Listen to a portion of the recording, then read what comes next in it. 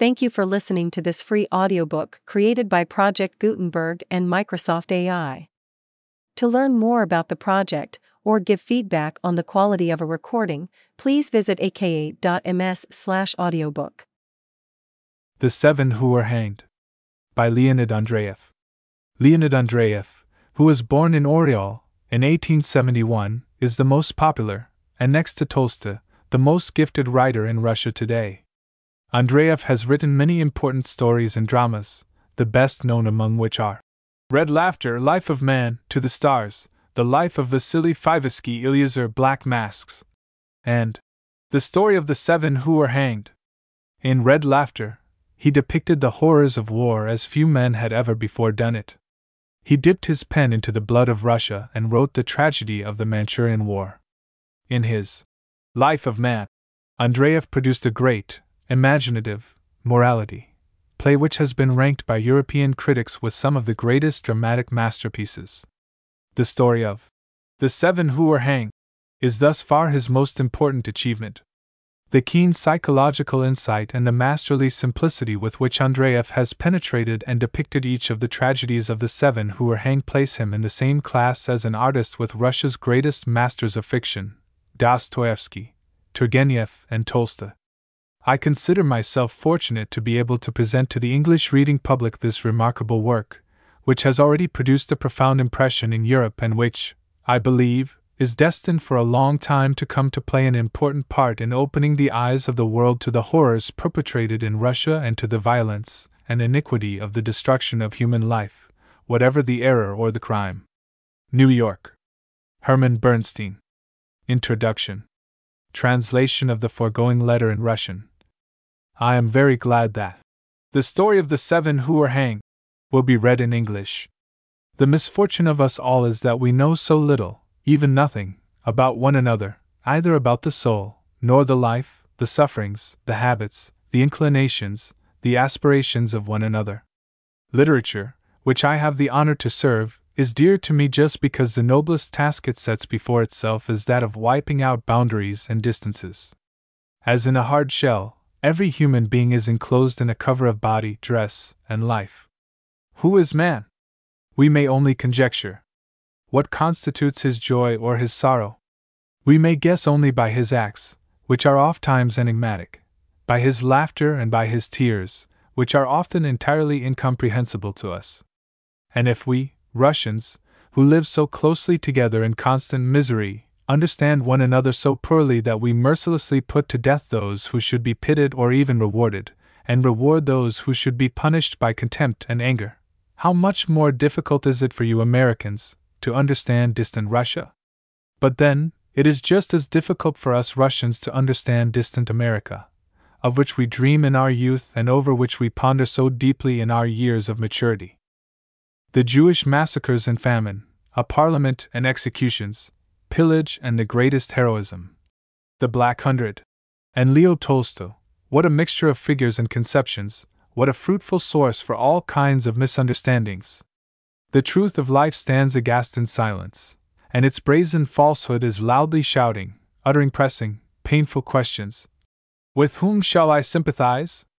Whom shall I trust? Whom shall I love? In the story of The Seven Who Were Hanged, I attempted to give a sincere and unprejudiced answer to some of these questions. That I have treated ruling and slaughtering Russia with restraint and mildness may best be gathered from the fact that the Russian censor has permitted my book to circulate. This is sufficient evidence when we recall how many books, brochures, and newspapers have found eternal rest in the peaceful shade of the police stations, where they have risen to the patient sky in the smoke and flame of bonfires. But I did not attempt to condemn the government, the fame of whose wisdom and virtues has already spread far beyond the boundaries of our unfortunate fatherland. Modest and bashful far beyond all measure of her virtues, Russia would sincerely wish to forego this honor, but unfortunately the free press of America and Europe has not spared her modesty, and has given a sufficiently clear picture of her glorious activities. Perhaps I am wrong in this. It is possible that many honest people in America believe in the purity of the Russian government's intentions, but this question is of such importance that it requires a special treatment, for which it is necessary to have both time and calm of soul. But there is no calm soul in Russia. My task was to point out the horror and the iniquity of capital punishment under any circumstances. The horror of capital punishment is great when it falls to the lot of courageous and honest people whose only guilt is their excess of love and the sense of righteousness. In such instances, conscience revolts. But the rope is still more horrible when it forms the noose around the necks of weak and ignorant people. And however strange it may appear, I look with a lesser grief and suffering upon the execution of the revolutionists, such as Werner and Musia, than upon the strangling of ignorant murderers, miserable in mind and heart, like Jensen and Tsiganak. Even the last mad horror of inevitably approaching execution Werner can offset by his enlightened mind and his iron will, and Musia, by her purity and her innocence. But how are the weak and the sinful to face it if not in madness, with the most violent shock to the very foundation of their souls?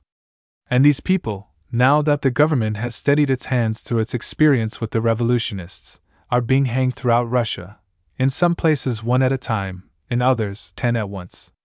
Children at play come upon badly buried bodies, and the crowds which gather look with horror upon the peasants' boots that are sticking out of the ground.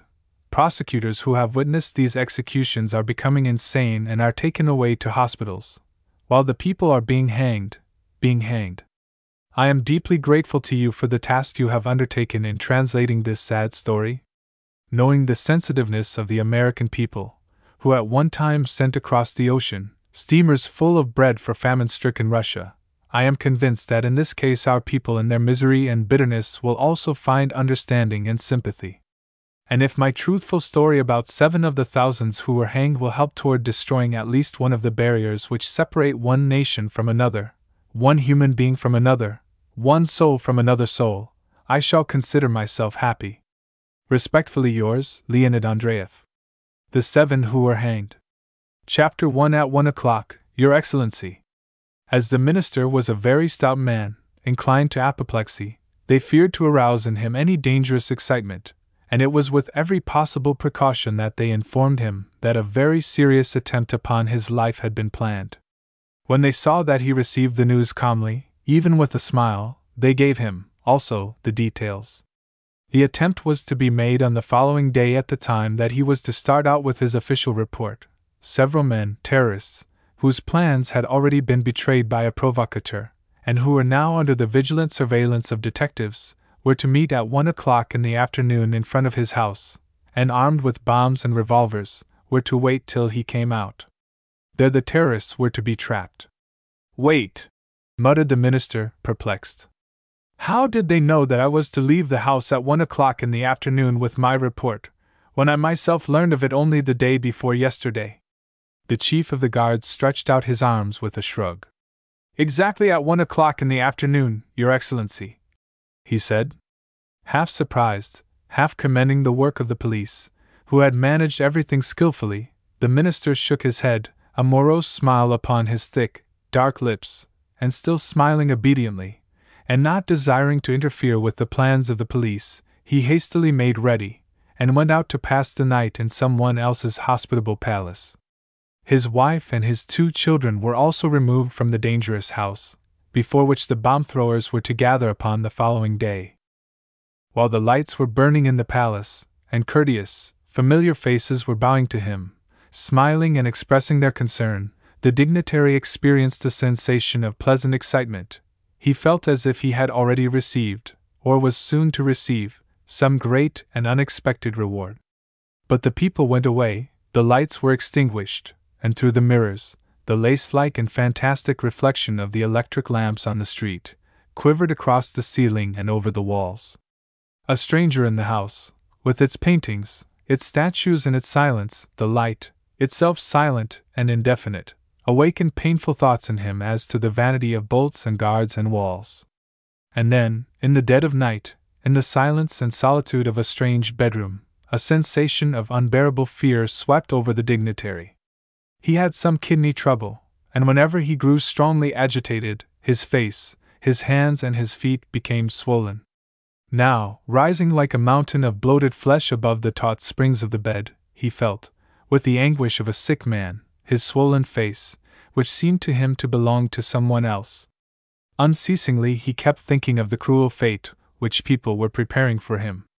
He recalled, one after another, all the recent horrible instances of bombs that had been thrown at men of even greater eminence than himself.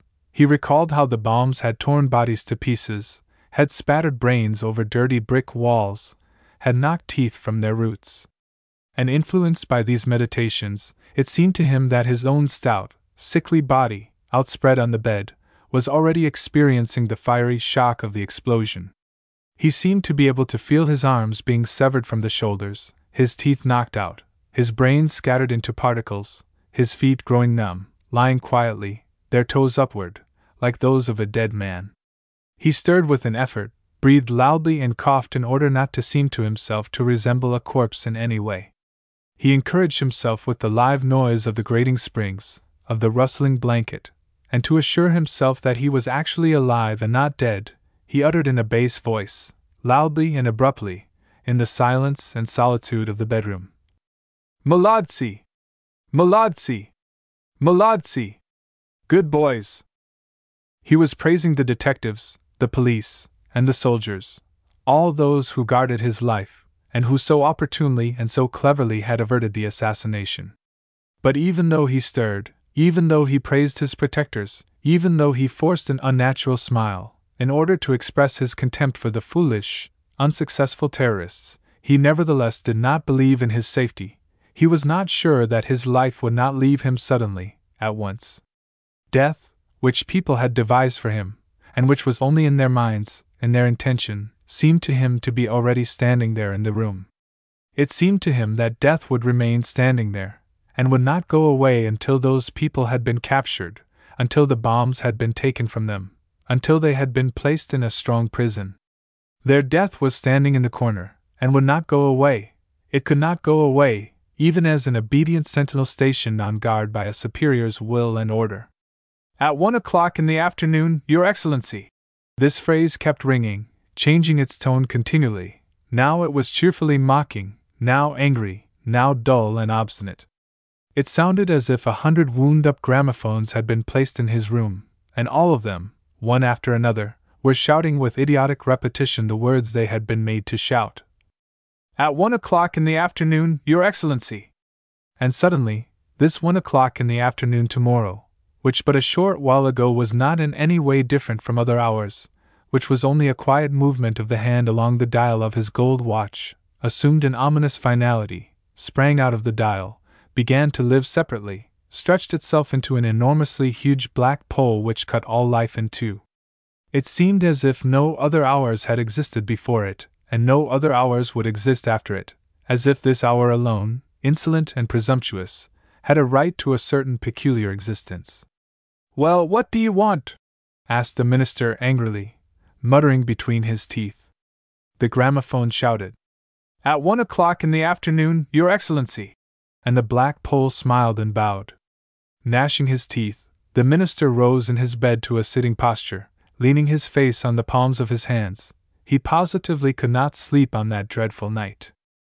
Clasping his face in his swollen, perfumed palms, he pictured to himself with horrifying clearness how on the following morning, not knowing anything of the plot against his life, he would have risen, would have drunk his coffee, not knowing anything, and then would have put on his coat in the hallway. And neither he, nor the doorkeeper who would have handed him his fur coat, nor the lackey who would have brought him the coffee, would have known that it was utterly useless to drink coffee and to put on the coat, since a few instants later, everything, the fur coat and his body and the coffee within it, would be destroyed by an explosion, would be seized by death. The doorkeeper would have opened the glass door. He, the amiable, kind, gentle doorkeeper, with the blue, typical eyes of a soldier, and with medals across his breast, he himself with his own hands would have opened the terrible door, opened it because he knew nothing. Everybody would have smiled because they did not know anything. "Oh ho!" he suddenly said aloud, and slowly removed his hands from his face. Peering into the darkness, far ahead of him, with a fixed, strained look, he outstretched his hand just as slowly, felt the button on the wall and pressed it. Then he arose, and without putting on his slippers, walked in his bare feet over the rug in the strange, unfamiliar bedroom, found the button of another lamp upon the wall and pressed it. It became light and pleasant, and only the disarranged bed with the blanket, which had slipped off to the floor, spoke of the horror not altogether past. In his night clothes, with his beard disheveled by his restless movements, with his angry eyes, the dignitary resembled any other angry old man who suffered with insomnia and shortness of breath.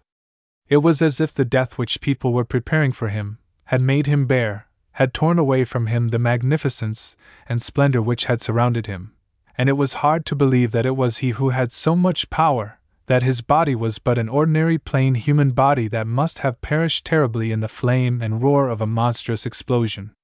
Without dressing himself and not feeling the cold, he sat down in the first armchair he found, stroking his disheveled beard, and fixed his eyes in deep, calm thoughtfulness upon the unfamiliar plaster figures of the ceiling. So that was the trouble. That was why he had trembled in fear and had become so agitated. That was why death seemed to stand in the corner, and would not go away, could not go away. "Fools!" he said emphatically, with contempt. "Fools!" he repeated more loudly, and turned his head slightly toward the door that those to whom he was referring might hear it. He was referring to those whom he had praised but a moment before, who in the excess of their zeal had told him of the plot against his life. Of course, he thought deeply, an easy, convincing idea arising in his mind. Now that they have told me, I know, and feel terrified, but if I had not been told, I would not have known anything and would have drunk my coffee calmly. After that death would have come, but then, am I so afraid of death? Here have I been suffering with kidney trouble, and I must surely die from it some day, and yet I am not afraid, because I do not know anything. And those fools told me, at 1 o'clock in the afternoon, Your Excellency, and they thought I would be glad. But instead of that, death stationed itself in the corner, and would not go away. It would not go away because it was my thought. It is not death that is terrible, but the knowledge of it. It would be utterly impossible to live if a man could know exactly and definitely the day and hour of his death. And the fools cautioned me, at 1 o'clock in the afternoon, Your Excellency. He began to feel light-hearted and cheerful, as if someone had told him that he was immortal, that he would never die. And feeling himself again strong and wise amidst the herd of fools who had so stupidly and impudently broken into the mystery of the future, he began to think of the bliss of ignorance, and his thoughts were the painful thoughts of an old, sick man who had gone through endless experience. It was not given to any living being, man or beast, to know the day and hour of death. Here had he been ill not long ago, and the physicians told him that he must expect the end, that he should make his final arrangements. But he had not believed them, and he remained alive. In his youth he had become entangled in an affair and had resolved to end his life. He had even loaded the revolver, had written his letters, and had fixed upon the hour for suicide, but before the very end he had suddenly changed his mind. It would always be thus. At the very last moment something would change, an unexpected accident would befall. No one could tell when he would die. At 1 o'clock in the afternoon, Your Excellency, those kind asses had said to him, and although they had told him of it only that death might be averted, the mere knowledge of its possibility at a certain hour again filled him with horror. It was probable that some day he should be assassinated, but it would not happen tomorrow. It would not happen tomorrow, and he could sleep undisturbed, as if he were really immortal. Fools, they did not know what a great law they had dislodged, what an abyss they had opened, when they said in their idiotic kindness, "At 1 o'clock in the afternoon, Your Excellency." No, not at 1 o'clock in the afternoon, Your Excellency, but no one knows when. No one knows when! What? Nothing, answered Silence. Nothing. But you did say something. Nothing, nonsense. I say, tomorrow, at 1 o'clock in the afternoon. There was a sudden, acute pain in his heart, and he understood that he would have neither sleep, nor peace, nor joy until that accursed black hour standing out of the dial should have passed. Only the shadow of the knowledge of something which no living being could know stood there in the corner, and that was enough to darken the world and envelop him with the impenetrable gloom of horror. The once disturbed fear of death diffused through his body, penetrated into his bones. He no longer feared the murderers of the next day. They had vanished, they had been forgotten, They had mingled with the crowd of hostile faces and incidents which surrounded his life. He now feared something sudden and inevitable, an apoplectic stroke, heart failure, some foolish thin little vessel which might suddenly fail to withstand the pressure of the blood and might burst like a tight glove upon swollen fingers. His short, thick neck seemed terrible to him. It became unbearable for him to look upon his short, swollen fingers, to feel how short they were and how they were filled with the moisture of death.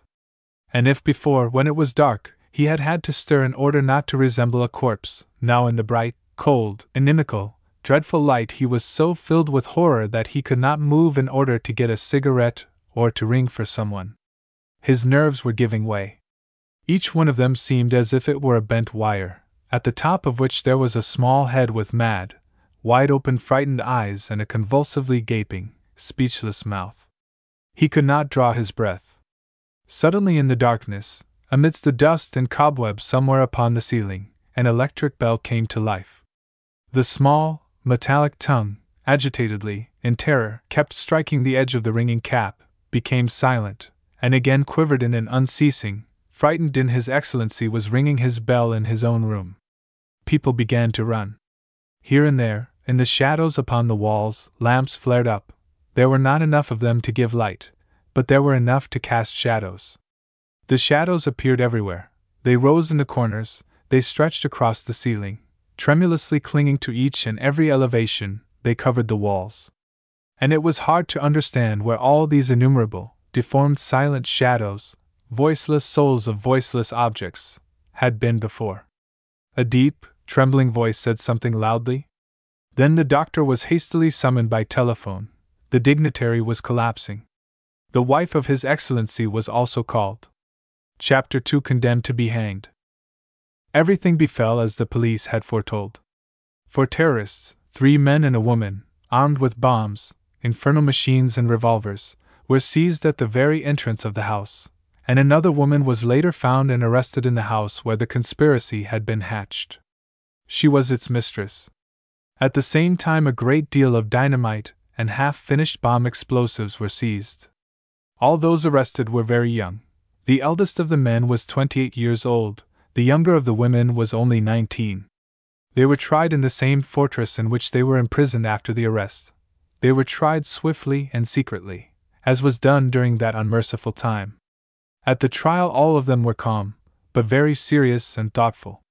Their contempt for the judges was so intense that none of them wished to emphasize his daring by even a superfluous smile, or by a feigned expression of cheerfulness.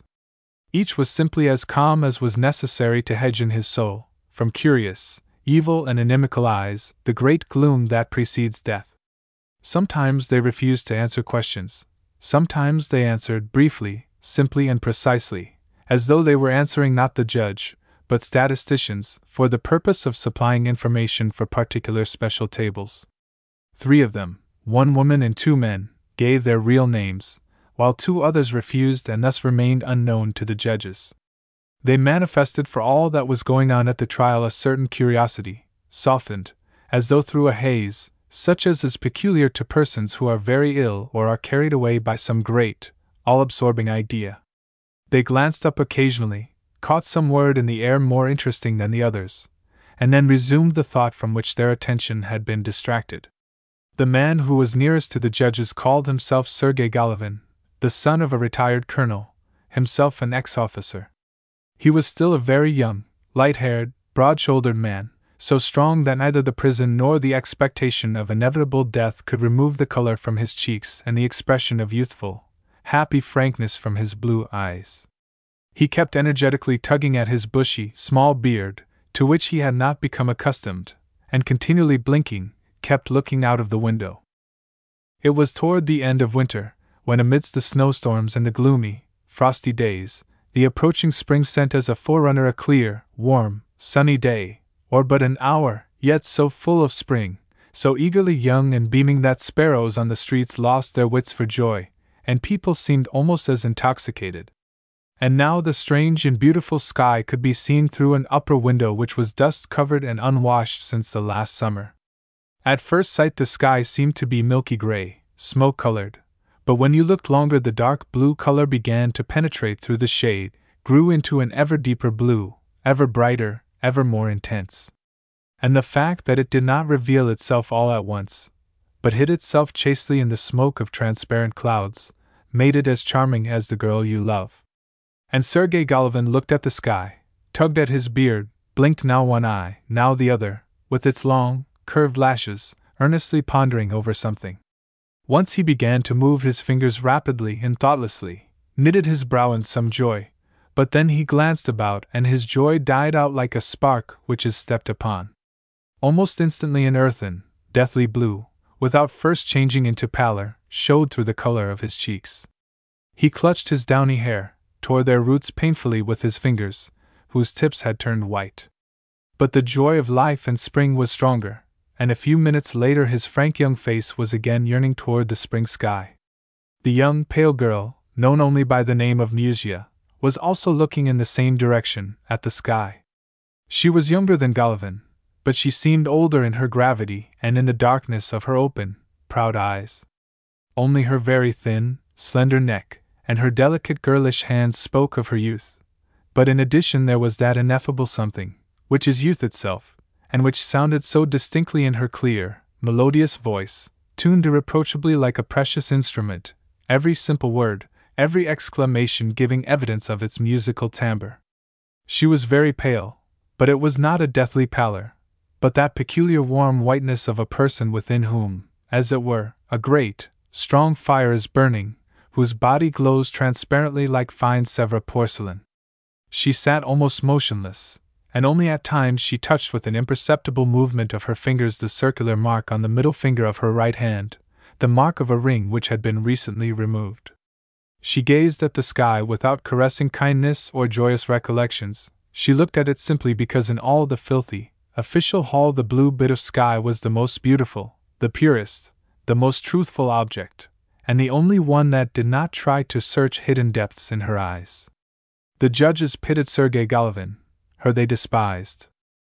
Her neighbor, known only by the name of Werner, sat also motionless, in a somewhat affected pose, his hands folded between his knees.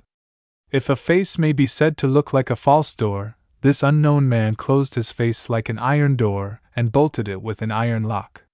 He stared motionlessly at the dirty wooden floor, and it was impossible to tell whether he was calm or whether he was intensely agitated, whether he was thinking of something, or whether he was listening to the testimony of the detectives as presented to the court. He was not tall in stature. His features were refined and delicate, tender and handsome, so that he reminded you of a moonlit night in the south near the seashore, where the cypress trees throw their dark shadows. He at the same time gave the impression of tremendous, calm power, of invincible firmness, of cold and audacious courage. The very politeness with which he gave brief and precise answers seemed dangerous, on his lips, in his half-bow. And if the prison garb looked upon the others like the ridiculous costume of a buffoon, upon him it was not noticeable, so foreign was it to his personality. And although the other terrorists had been seized with bombs and infernal machines upon them, and Werner had but a black revolver, the judges for some reason regarded him as the leader of the others and treated him with a certain deference, although succinctly and in a business-like manner. The next man, Vasily Kashirin, was torn between a terrible, dominating fear of death and a desperate desire to restrain the fear and not betray it to the judges.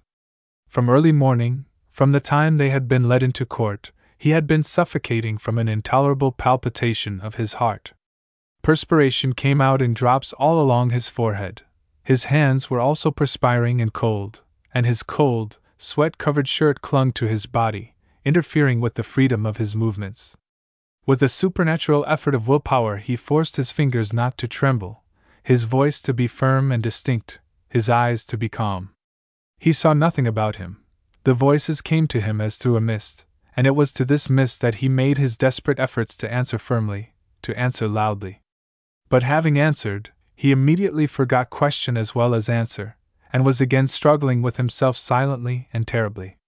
Death was disclosed in him so clearly that the judges avoided looking at him. It was hard to define his age, as is the case with a corpse which has begun to decompose. According to his passport, he was only 23 years old. Once or twice Werner quietly touched his knee with his hand, and each time Kasherin spoke shortly. "Never mind!" The most terrible sensation was when he was suddenly seized with an insufferable desire to cry out, without words, the desperate cry of a beast. He touched Werner quickly, and Werner, without lifting his eyes, said softly, "Never mind, Vasya. It will soon be over." And embracing them all with a motherly, anxious look, the fifth terrorist, Tanya Kovalchuk, was faint with alarm. She had never had any children, she was still young and red-cheeked, just as Sergei Golovin, but she seemed as a mother to all of them, so full of anxiety, of boundless love were her looks, her smiles, her sighs. She paid not the slightest attention to the trial, regarding it as though it were something entirely irrelevant, and she listened only to the manner in which the others were answering the questions, to hear whether the voice was trembling, whether there was fear, whether it was necessary to give water to anyone. She could not look at Vasya in her anguish and only wrung her fingers silently. At Musia and Werner she gazed proudly and respectfully, and she assumed a serious and concentrated expression, and then tried to transfer her smile to Sergei Golovin. "The dear boy is looking at the sky. Look, look, my darling!" She thought about Golovin. "And Vasya! What is it? My God, my God! What am I to do with him? If I should speak to him I might make it still worse. He might suddenly start to cry." So like a calm pond at dawn, reflecting every hastening, passing cloud, she reflected upon her full, gentle, kind face every swift sensation, every thought of the other four. She did not give a single thought to the fact that she, too, was upon trial, that she, too, would be hanged. She was entirely indifferent to it. It was in her house that the bombs and the dynamite had been discovered, and strange though it may seem, it was she who had met the police with pistol shots and had wounded one of the detectives in the head. The trial ended at about 8 o'clock, when it had become dark. Before Musia's and Golovin's eyes the sky, which had been turning ever bluer, was gradually losing its tint, but it did not turn rosy, did not smile softly as in summer evenings, but became muddy, gray, and suddenly grew cold, wintry. Golovin heaved a sigh, stretched himself, glanced again twice at the window, but the cold darkness of the night alone was there. Then, continuing to tug at his short beard, he began to examine with childish curiosity the judges, the soldiers with their muskets, and he smiled at Tanya Kovalchuk. When the sky had darkened, Musia calmly, without lowering her eyes to the ground, turned them to the corner where a small cobweb was quivering from the imperceptible radiations of the steam heat, and thus she remained until the sentence was pronounced. After the verdict, having bidden goodbye to their frock-coated lawyers, and evading each other's helplessly confused, pitying and guilty eyes, the convicted terrorists crowded in the doorway for a moment, and exchanged brief words. "Never mind, Vasya. Everything will be over soon," said Werner. "I am all right, brother," Kasherin replied loudly, calmly, and even somewhat cheerfully. And indeed, his face had turned slightly rosy, and no longer looked like that of a decomposing corpse. "The devil take them, they've hanged us," Golovin cursed quaintly. "That was to be expected," replied Werner calmly. "Tomorrow the sentence will be pronounced in its final form and we shall all be placed together," said Tanya Kovalchuk consolingly. "Until the execution we shall all be together." Musia was silent. Then she resolutely moved forward.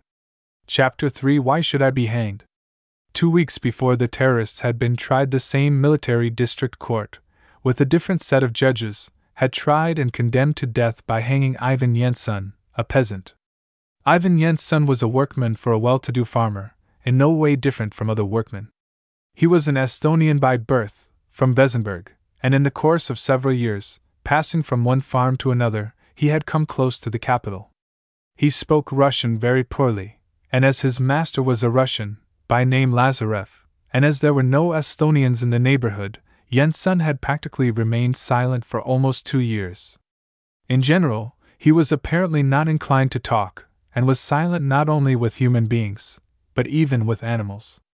He would water the horse in silence, harness it in silence, moving about it, slowly and lazily, with short, irresolute steps, and when the horse, annoyed by his manner, would begin to frolic, to become capricious, he would beat it in silence with a heavy whip. He would beat it cruelly, with stolid, angry persistency, and when this happened at a time when he was suffering from the after-effects of a carouse, he would work himself into a frenzy. At such times the crack of the whip could be heard in the house, with the frightened, painful pounding of the horse's hoofs upon the board floor of the barn. For beating the horse his master would beat Yensun, but then, finding that he could not be reformed, paid no more attention to him. Once or twice a month Yensun became intoxicated, usually on those days when he took his master to the large railroad station, where there was a refreshment bar. After leaving his master at the station, he would drive off about half a verst away, and there, stalling the sled and the horse in the snow on the side of the road, he would wait until the train had gone. The sled would stand sideways, almost overturned, the horse standing with widely spread legs up to his belly in a snowbank, from time to time lowering his head to lick the soft, downy snow, while Yensun would recline in an awkward position in the sled as if dozing away. The unfastened ear lappets of his worn fur cap would hang down like the ears of a setter, and the moist sweat would stand under his little reddish nose. Soon he would return to the station, and would quickly become intoxicated. On his way back to the farm, the whole 10 versts, he would drive at a fast gallop. The little horse, driven to madness by the whip, would rear, as if possessed by a demon, the sled would sway, almost overturn, striking against poles, and Yensun, letting the reins go, would half sing, half exclaim abrupt, meaningless phrases in Estonian. But more often he would not sing, but with his teeth gritted together in an onrush of unspeakable rage, suffering and delight, he would drive silently on as though blind. He would not notice those who passed him, he would not call to them to look out, he would not slacken his mad pace, either at the turns of the road or on the long slopes of the mountain roads. How it happened at such times that he crushed no one, how he himself was never dashed to death in one of these mad rides, was inexplicable. He would have been driven from this place, as he had been driven from other places, but he was cheap and other workmen were not better, and thus he remained there 2 years. His life was uneventful. One day he received a letter, written in Estonian, but as he himself was illiterate, and as the others did not understand Estonian, the letter remained unread, and as if not understanding that the letter might bring him tidings from his native home, he flung it into the manure with a certain savage, grim indifference. At one time Yensun tried to make love to the cook, but he was not successful, and was rudely rejected and ridiculed. He was short in stature, his face was freckled, and his small, sleepy eyes were somewhat of an indefinite color. Yensun took his failure indifferently, and never again bothered the cook. But while Yensun spoke but little, he was listening to something all the time. He heard the sounds of the dismal, snow-covered fields, with their heaps of frozen manure resembling rows of small, snow-covered graves, the sounds of the blue, tender distance, of the buzzing telegraph wires, and the conversation of other people. What the fields and telegraph wires spoke to him he alone knew, and the conversation of the people were disquieting, full of rumors about murders and robberies and arson. And one night he heard in the neighboring village the little church bell ringing faintly and helplessly, and the crackling of the flames of a fire. Some vagabonds had plundered a rich farm, had killed the master and his wife, and had set fire to the house. And on their farm, too, they lived in fear. The dogs were loose, not only at night, but also during the day, and the master slept with a gun by his side. He wished to give such a gun to Yensun, only it was an old one with one barrel. But Yensun turned the gun about in his hand, shook his head and declined it. His master did not understand the reason and scolded him, but the reason was that Yensun had more faith in the power of his finished knife than in the rusty gun. "It would kill me," he said, looking at his master sleepily with his glassy eyes, and the master waved his hand in despair. "You fool! Think of having to live with such workmen!" And this same Ivan Yensun, who distrusted a gun, one winter evening, when the other workmen had been sent away to the station, committed a very complicated attempt at robbery, murder and rape. He did it in a surprisingly simple manner. He locked the cook in the kitchen, lazily, with the air of a man who is longing to sleep, walked over to his master from behind and swiftly stabbed him several times in the back with his knife. The master fell unconscious, and the mistress began to run about, screaming, while Yensun, showing his teeth and brandishing his knife, began to ransack the trunks and the chests of drawers. He found the money he sought, and then, as if noticing the mistress for the first time, and as though unexpectedly even to himself, he rushed upon her in order to violate her. But as he had let his knife drop to the floor, the mistress proved stronger than he, and not only did not allow him to harm her, but almost choked him into unconsciousness. Then the master on the floor turned, the cook thundered upon the door with the oven fork, breaking it open, and Yensun ran away into the fields. He was caught an hour later, kneeling down behind the corner of the barn, striking one match after another, which would not ignite, in an attempt to set the place on fire. A few days later the master died of blood poisoning, and Yensun, when his turn among other robbers and murderers came, was tried and condemned to death. In court he was the same as always, a little man, freckled, with sleepy, glassy eyes. It seemed as if he did not understand in the least the meaning of what was going on about him. He appeared to be entirely indifferent. He blinked his white eyelashes stupidly, without curiosity, examined the somber, unfamiliar courtroom, and picked his nose with his hard, shriveled, unbending finger. Only those who had seen him on Sundays at church would have known that he had made an attempt to adorn himself. He wore on his neck a knitted, muddy red shawl, and in places had dampened the hair of his head. Where the hair was wet it lay dark and smooth, while on the other side it stuck up in light and sparse tufts, like straws upon a hail-beaten, wasted meadow. When the sentence was pronounced, death by hanging, Yensun suddenly became agitated.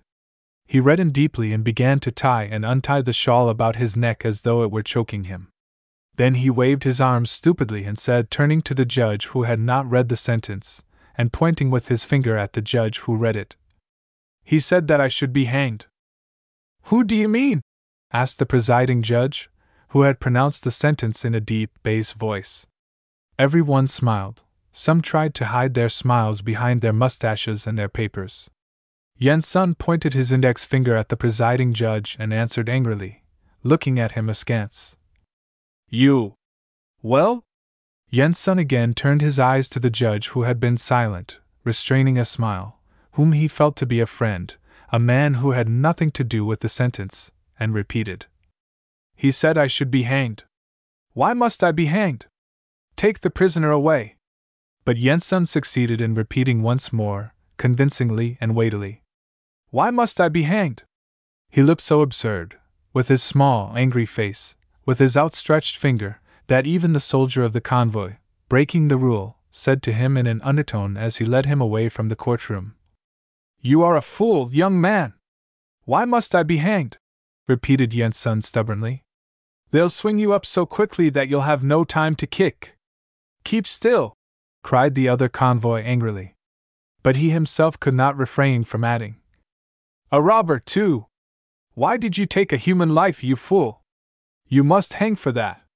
"They might pardon him," said the first soldier, who began to feel sorry for Yensun. "Oh, yes! They'll pardon people like him, will they? Well, we've talked enough." But Yensun had become silent again. He was again placed in the cell in which he had already sat for a month and to which he had grown accustomed, just as he had become accustomed to everything, to blows, to vodka, to the dismal, snow-covered fields, with their snow heaps resembling graves. And now he even began to feel cheerful when he saw his bed, the familiar window with the grating, and when he was given something to eat. He had not eaten anything since morning. He had an unpleasant recollection of what had taken place in the court, but of that he could not think. He was unable to recall it. And death by hanging he could not picture to himself at all. Although Yensun had been condemned to death, there were many others similarly sentenced, and he was not regarded as an important criminal. They spoke to him accordingly, with neither fear nor respect, just as they would speak to prisoners who were not to be executed. The warden, on learning of the verdict, said to him, "Well, my friend, they've hanged you. When are they going to hang me?" asked Yensun distrustfully. The warden meditated a moment. "Well, you'll have to wait until they can get together a whole party. It isn't worth bothering for one man, especially for a man like you. It is necessary to work up the right spirit.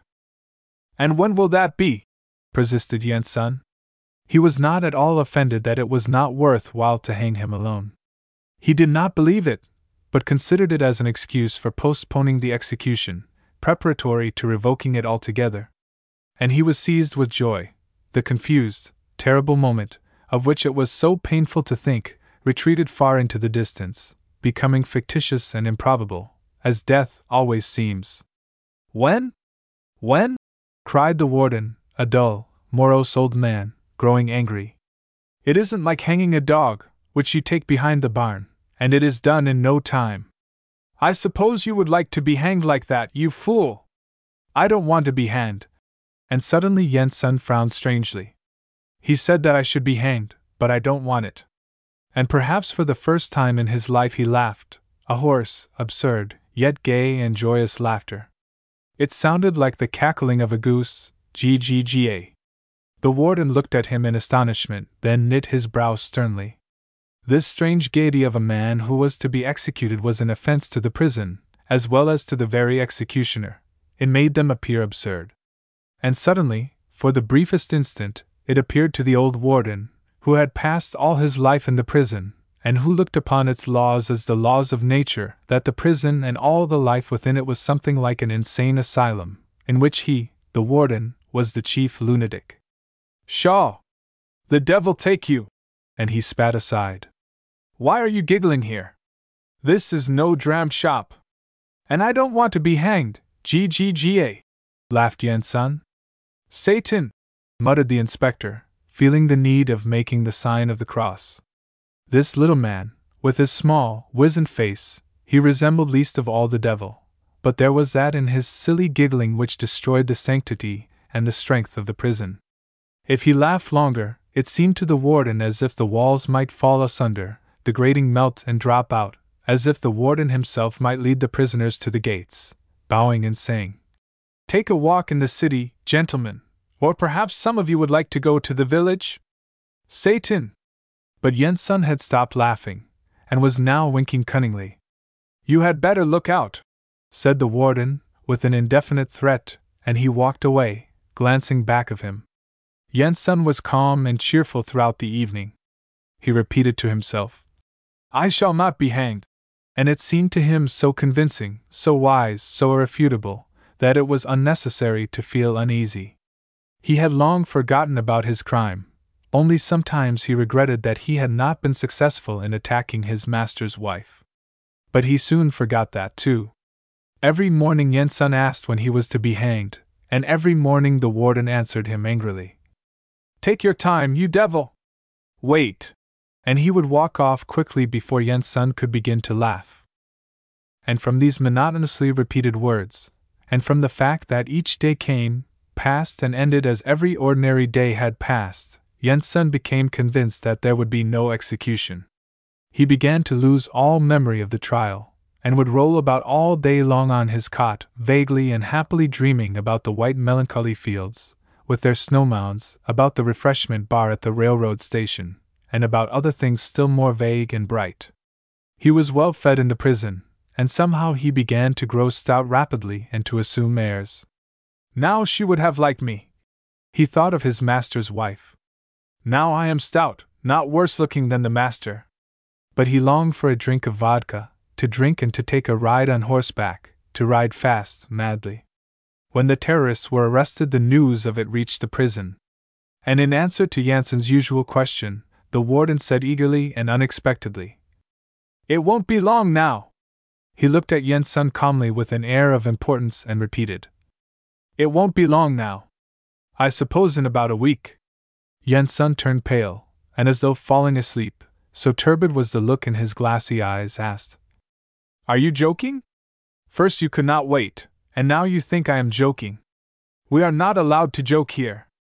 "You like to joke, but we are not allowed to," said the warden with dignity as he went away. Toward evening of that day Yen's son had already grown thinner. His skin, which had stretched out and had become smooth for a time, was suddenly covered with a multitude of small wrinkles, and in places it seemed even to hang down. His eyes became sleepy, and all his motions were now so slow and languid as though each turn of the head, each move of the fingers, each step of the foot were a complicated and cumbersome undertaking which required very careful deliberation. At night he lay on his cot, but did not close his eyes, and thus, heavy with sleep, they remained open until morning. "Aha!" said the warden with satisfaction, seeing him on the following day. "This is no dram shop for you, my dear!" With a feeling of pleasant gratification, like a scientist whose experiment had proved successful again, he examined the condemned man closely and carefully from head to foot. Now everything would go along as necessary. Satan was disgraced, the sacredness of the prison and the execution was re-established, and the old man inquired condescendingly, even with a feeling of sincere pity, "Do you want to meet somebody or not?" "What for?" "Well, to say goodbye. Have you no mother, for instance, or a brother?" "I must not be hanged," said Yensun softly, and looked askance at the warden. "I don't want to be hanged." The warden looked at him, and waved his hand in silence. Toward evening Yensun grew somewhat calmer. The day had been so ordinary, the cloudy winter sky looked so ordinary, the footsteps of people and their conversation on matters of business sounded so ordinary, the smell of the sour soup of cabbage was so ordinary, customary and natural that he again ceased believing in the execution. But the night became terrible to him. Before this Yensun had felt the night simply as darkness, as an especially dark time, when it was necessary to go to sleep, but now he began to be aware of its mysterious and uncanny nature. In order not to believe in death, it was necessary to hear and see and feel ordinary things about him: footsteps, voices, light, the soup of sour cabbage. But in the dark everything was unnatural. The silence and the darkness were in themselves something like death. And the longer the night dragged, the more dreadful it became. With the ignorant innocence of a child or a savage, who believe everything possible, Yensun felt like crying to the sun. "Shine!" he begged, he implored that the sun should shine, but the night drew its long, dark hours remorselessly over the earth, and there was no power that could hasten its course.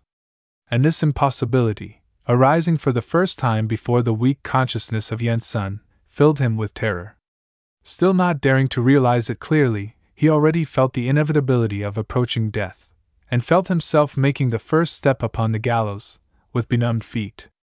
Day quieted him, but night again filled him with fear, and so it was until one night when he realized fully that death was inevitable, that it would come in 3 days at dawn with the sunrise. He had never thought of what death was, and it had no image to him, but now he realized clearly, he saw, he felt that it had entered his cell and was looking for him, groping about with its hands. And to save himself, he began to run wildly about the room. But the cell was so small that it seemed that its corners were not sharp but dull, and that all of them were pushing him into the center of the room. And there was nothing behind which to hide. And the door was locked. And it was dark. Several times he struck his body against the walls, making no sound, and once he struck against the door, it gave forth a dull, empty sound. He stumbled over something and fell upon his face, and then he felt that it was going to seize him. Lying on his stomach, holding to the floor, hiding his face in the dark, dirty asphalt, Yensun howled in terror. He lay, and cried at the top of his voice until someone came. And when he was lifted from the floor and seated upon the cot, and cold water was poured over his head, he still did not dare open his tightly closed eyes. He opened one eye, and noticing someone's boot in one of the corners of the room, he commenced crying again. But the cold water began to produce its effect in bringing him to his senses. To help the effect, the warden on duty, the same old man, administered medicine to Yensun in the form of several blows upon the head. And this sensation of life returning to him really drove the fear of death away. Yensun opened his eyes, and then, his mind utterly confused, he slept soundly for the remainder of the night. He lay on his back, with mouth open, and snored loudly, and between his lashes, which were not tightly closed, his flat, dead eyes, which were upturned so that the pupil did not show, could be seen. Later, everything in the world, day and night, footsteps, voices, the soup of sour cabbage, produced in him a continuous terror, plunging him into a state of savage, uncomprehending astonishment. His weak mind was unable to combine these two things which so monstrously contradicted each other: the bright day, the odor and taste of cabbage, and the fact that 2 days later he must die. He did not think of anything. He did not even count the hours, but simply stood in mute stupefaction before this contradiction which tore his brain in two. And he became evenly pale, either white nor redder in parts, and appeared to be calm. Only he ate nothing and ceased sleeping altogether. He sat all night long on a stool, his legs crossed under him, in fright. Or he walked about in his cell, quietly, stealthily, and sleepily looking about him on all sides. His mouth was half open all the time, as though from incessant astonishment, and before taking the most ordinary thing into his hands, he would examine it stupidly for a long time, and would take it distrustfully. When he became thus, the wardens as well as the sentinel who watched him through the little window ceased paying further attention to him. This was the customary condition of prisoners, and reminded the wardens of cattle being led to slaughter after a staggering blow. "Now he is stunned, now he will feel nothing until his very death," said the warden, looking at him with experienced eyes. "Ivan! Do you hear? Ivan!" "I must not be hanged," answered Yenson, in a dull voice, and his lower jaw again drooped. "You should not have committed murder." "You would not be hanged then," answered the chief warden, a young but very important-looking man with medals on his chest. "You committed murder, yet you do not want to be hanged? He wants to kill human beings without paying for it." "Fool! Fool!" said another. "I don't want to be hanged," said Yenson. "Well, my friend, you may want it or not, that's your affair," replied the chief warden indifferently. "Instead of talking nonsense, you had better arrange your affairs. You still have something. He has nothing. 1 shirt and a suit of clothes. And a fur cap. A sport." Thus time passed until Thursday. And on Thursday, at midnight, a number of people entered Janssen's cell, and one man, with shoulder straps, said, "Well, get ready. We must go." Jensen, moving slowly and drowsily as before, put on everything he had and tied his muddy red muffler about his neck.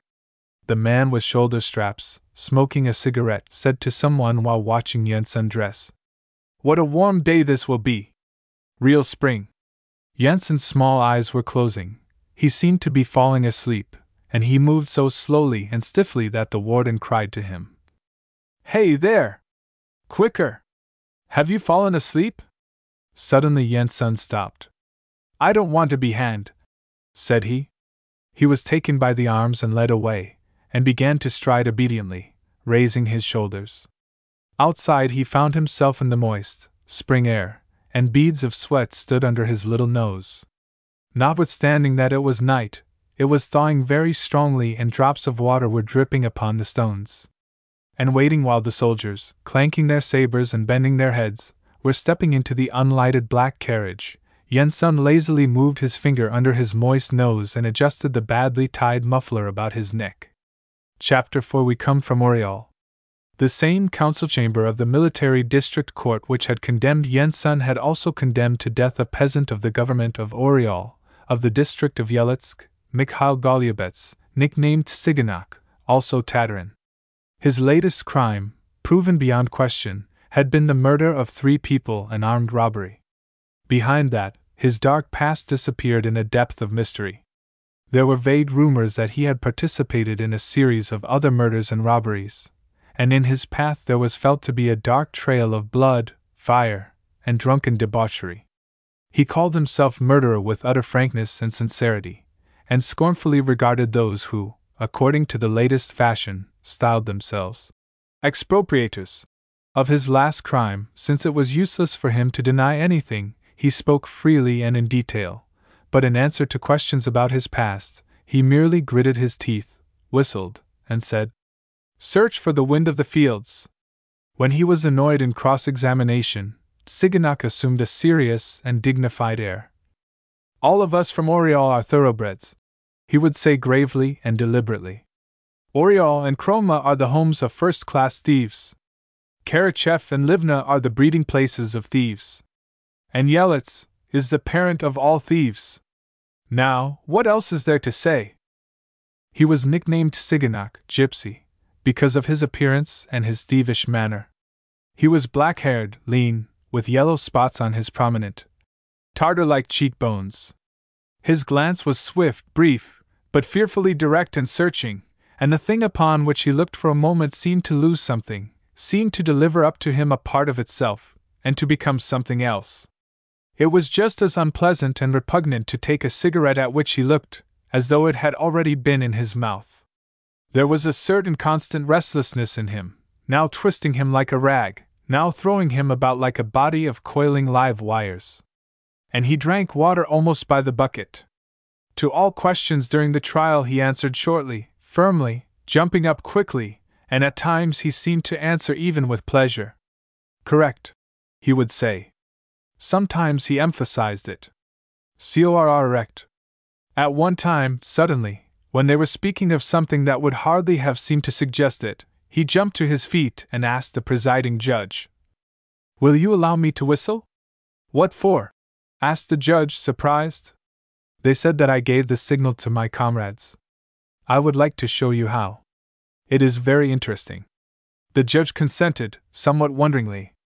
Tsiganok quickly placed 4 fingers in his mouth, 2 fingers of each hand, rolled his eyes fiercely, and then the dead air of the courtroom was suddenly rent by a real, wild, murderous whistle, at which frightened horses leap and rear on their hind legs and human faces involuntarily blanch. The mortal anguish of him who is to be assassinated, the wild joy of the murderer, the dreadful warning, the call, the gloom and loneliness of a stormy autumn night, all this rang in his piercing shriek, which was neither human nor beastly. The presiding officer shouted, then waved his arm at Tsiganok, and Tsiganok obediently became silent. And like an artist who had triumphantly performed a difficult aria, he sat down, wiped his wet fingers upon his coat, and surveyed those present with an air of satisfaction. "What a robber!" said one of the judges, rubbing his ear. Another one, however, with a wild Russian beard, but with the eyes of a Tartar, like those of Tsiganok, gazed pensively above Tsiganok's head, then smiled and remarked, "It is indeed interesting." With light hearts, without mercy, without the slightest pangs of conscience, the judges brought out against Tsiganok a verdict of death. "Correct," said Tsiganok when the verdict was pronounced. "In the open field and on a crossbeam." "Correct." And turning to the convoy, he hurled with bravado, "Well, are we not going? Come on, you sour coat. And hold your gun, I might take it away from you." The soldier looked at him sternly, with fear, exchanged glances with his comrade, and felt the lock of his gun. The other did the same. And all the way to the prison the soldiers felt that they were not walking but flying through the air. As if hypnotized by the prisoner, they felt neither the ground beneath their feet, nor the passage of time, nor themselves. Mishka Tsiganok, like Yensun, had had to spend 17 days in prison before his execution. And all 17 days passed as though they were one day. They were bound up in one inextinguishable thought of escape, of freedom, of life.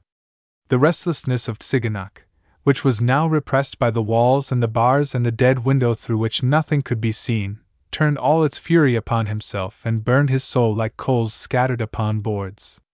As though he were in a drunken vapor, bright but incomplete images swarmed upon him, failing and then becoming confused, and then again rushing through his mind in an unrestrainable blinding whirlwind, and all were bent toward escape, toward liberty, toward life. With his nostrils expanded, like those of a horse, Tsiganok smelt the air for hours long. It seemed to him that he could smell the odor of hemp, of the smoke of fire, the colorless and biting smell of burning. Now he whirled about in the room like a top, touching the walls, tapping them nervously with his fingers from time to time, taking aim, boring the ceiling with his gaze, filing the prison bars. By his restlessness, he had tired out the soldiers who watched him through the little window, and who, several times, in despair, had threatened to shoot. Tsiganok would retort, coarsely and derisively, and the quarrel would end peacefully because the dispute would soon turn into boorish, unoffending abuse, after which shooting would have seemed absurd and impossible. Tsiganok slept during the night soundly, without stirring, in unchanging yet live motionlessness, like a wire spring in temporary inactivity.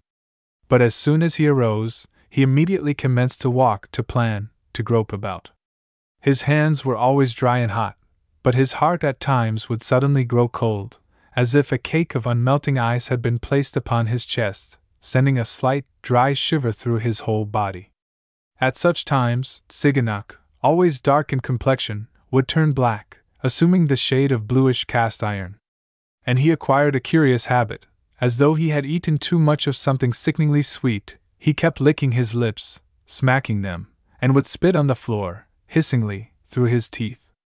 When he spoke, he did not finish his words, so rapidly did his thoughts run that his tongue was unable to compass them. One day the chief warden, accompanied by a soldier, entered his cell. He looked askance at the floor and said gruffly, "Look! How dirty he has made it!" Andreyev retorted quickly, "You've made the whole world dirty, you fat face, and yet I haven't said anything to you. What brings you here?" The warden, speaking as gruffly as before, asked him whether he would act as executioner. Andreyev burst out laughing, showing his teeth. "You can't find anyone else? That's good. Go ahead, hang! Ha! Ha! Ha! The necks are there, the rope is there, but there is nobody to string it up. By God! That's good. You'll save your neck if you do it. Of course, I couldn't hang them if I were dead. Well said, you fool. Well, what do you say? Is it all the same to you? And how do you hang them here? I suppose they're choked on the sly." "No, with music," snarled the warden. "Well, what a fool! Of course it can be done with music. This way," and he began to sing, with a bold and daring swing. "You have lost your wits, my friend," said the warden. "What do you say? Speak sensibly." Andreyev grinned. "How eager you are! Come another time and I'll tell you." After that, into that chaos of bright yet incomplete images which oppressed Andreyev by their impetuosity, a new image came: how good it would be to become a hangman in a red shirt. He pictured to himself vividly a square crowded with people, a high scaffold, and he, Andreyev, in a red shirt walking about upon the scaffold with an axe. The sun shone overhead, gaily flashing from the axe, and everything was so gay and bright that even the man whose head was soon to be chopped off was smiling. And behind the crowd, wagons and the heads of horses could be seen. The peasants had come from the village, and beyond them, further, he could see the village itself. "Tiasak!" Andreyev smacked his lips, licking them, and spat. And suddenly he felt as though a fur cap had been pushed over his head to his very mouth. It became black and stifling, and his heart again became like a cake of unmelting ice, sending a slight, dry shiver through his whole body.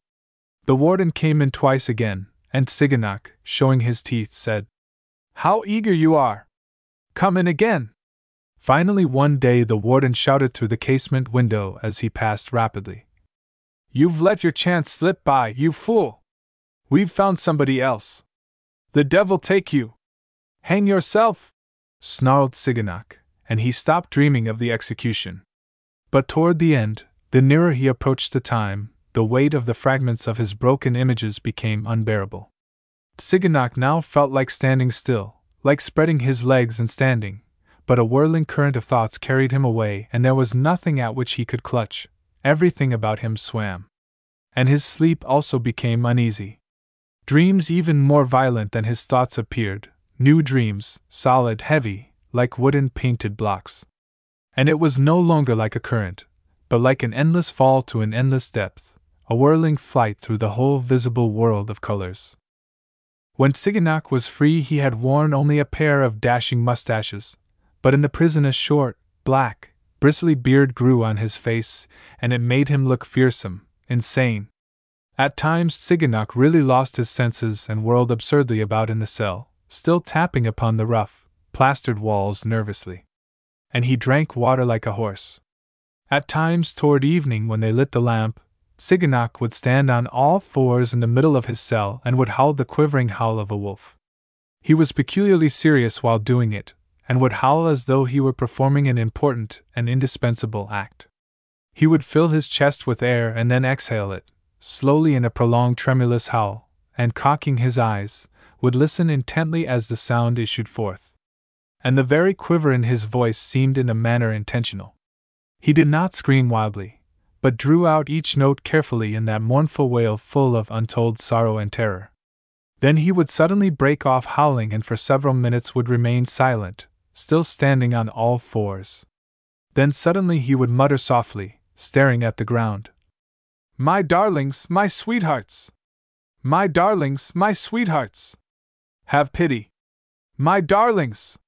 My sweethearts!" And it seemed again as if he were listening intently to his own voice. As he said each word he would listen. Then he would jump up and for a whole hour would curse continually. He cursed picturesquely, shouting and rolling his bloodshot eyes. "If you hang me, hang me!" And he would burst out cursing again. And the sentinel, in the meantime white as chalk, weeping with pain and fright, would knock at the door with the butt end of the gun and cry helplessly, "I'll fire! I'll kill you as sure as I live! Do you hear?" But he dared not shoot. If there was no actual rebellion, they never fired at those who had been condemned to death. And Andreyev would gnash his teeth, would curse and spit. His brain thus racked on a monstrously sharp blade between life and death was falling to pieces like a lump of dry clay. When they entered the cell at midnight to lead Andreyev to the execution, he began to bustle about and seemed to have recovered his spirits. Again he had that sweet taste in his mouth, and his saliva collected abundantly, but his cheeks turned rosy and in his eyes began to glisten his former somewhat savage slyness. Dressing himself, he asked the official, "Who is going to do the hanging?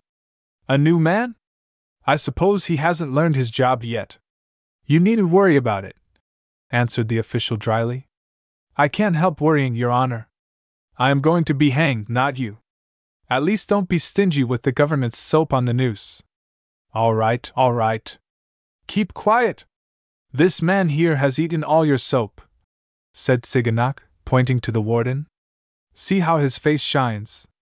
Silence! Don't be stingy!" And Andreyev burst out laughing. But he began to feel that it was getting ever sweeter in his mouth, and suddenly his legs began to feel strangely numb. Still, on coming out into the yard, he managed to exclaim, "The carriage of the Count of Bengal!" Chapter 5 Kiss, and Say Nothing. The verdict concerning the 5 terrorists was pronounced finally and confirmed upon the same day. The condemned were not told when the execution would take place, but they knew from the usual procedure that they would be hanged the same night, or, at the very latest, upon the following night. And when it was proposed to them that they meet their relatives upon the following Thursday, they understood that the execution would take place on Friday at dawn. Tanya Kovalchuk had no near relatives, and those whom she had were somewhere in the wilderness in Little Russia, and it was not likely that they even knew of the trial or of the coming execution. Musia and Werner, as unidentified people, were not supposed to have relatives, and only 2, Sergei Golovin and Vasily Kashirin, were to meet their parents. Both of them looked upon that meeting with terror and anguish, yet they dared not refuse the old people the last word, the last kiss. Sergei Golovin was particularly tortured by the thought of the coming meeting. He dearly loved his father and mother. He had seen them but a short while before, and now he was in a state of terror as to what would happen when they came to see him. The execution itself, in all its monstrous horror, in its brain-stunning madness, he could imagine more easily, and it seemed less terrible than these other few moments of meeting, brief and unsatisfactory, which seemed to reach beyond time, beyond life itself. How to look, what to think, what to say, his mind could not determine. The most simple and ordinary act, to take his father by the hand, to kiss him, and to say, "How do you do, father?" seemed to him unspeakably horrible in its monstrous, inhuman, absurd deceitfulness. After the sentence, the condemned were not placed together in one cell, as Tanya Kovalchuk had supposed they would be, but each was put in solitary confinement, and all the morning, until 11 o'clock, when his parents came, Sergei Golovin paced his cell furiously, tugged at his beard, frowned pitiably and muttered inaudibly.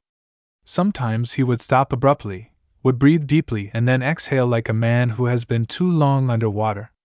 But he was so healthy, his young life was so strong within him, that even in the moments of most painful suffering his blood played under his skin, reddening his cheeks, and his blue eyes shone brightly and frankly.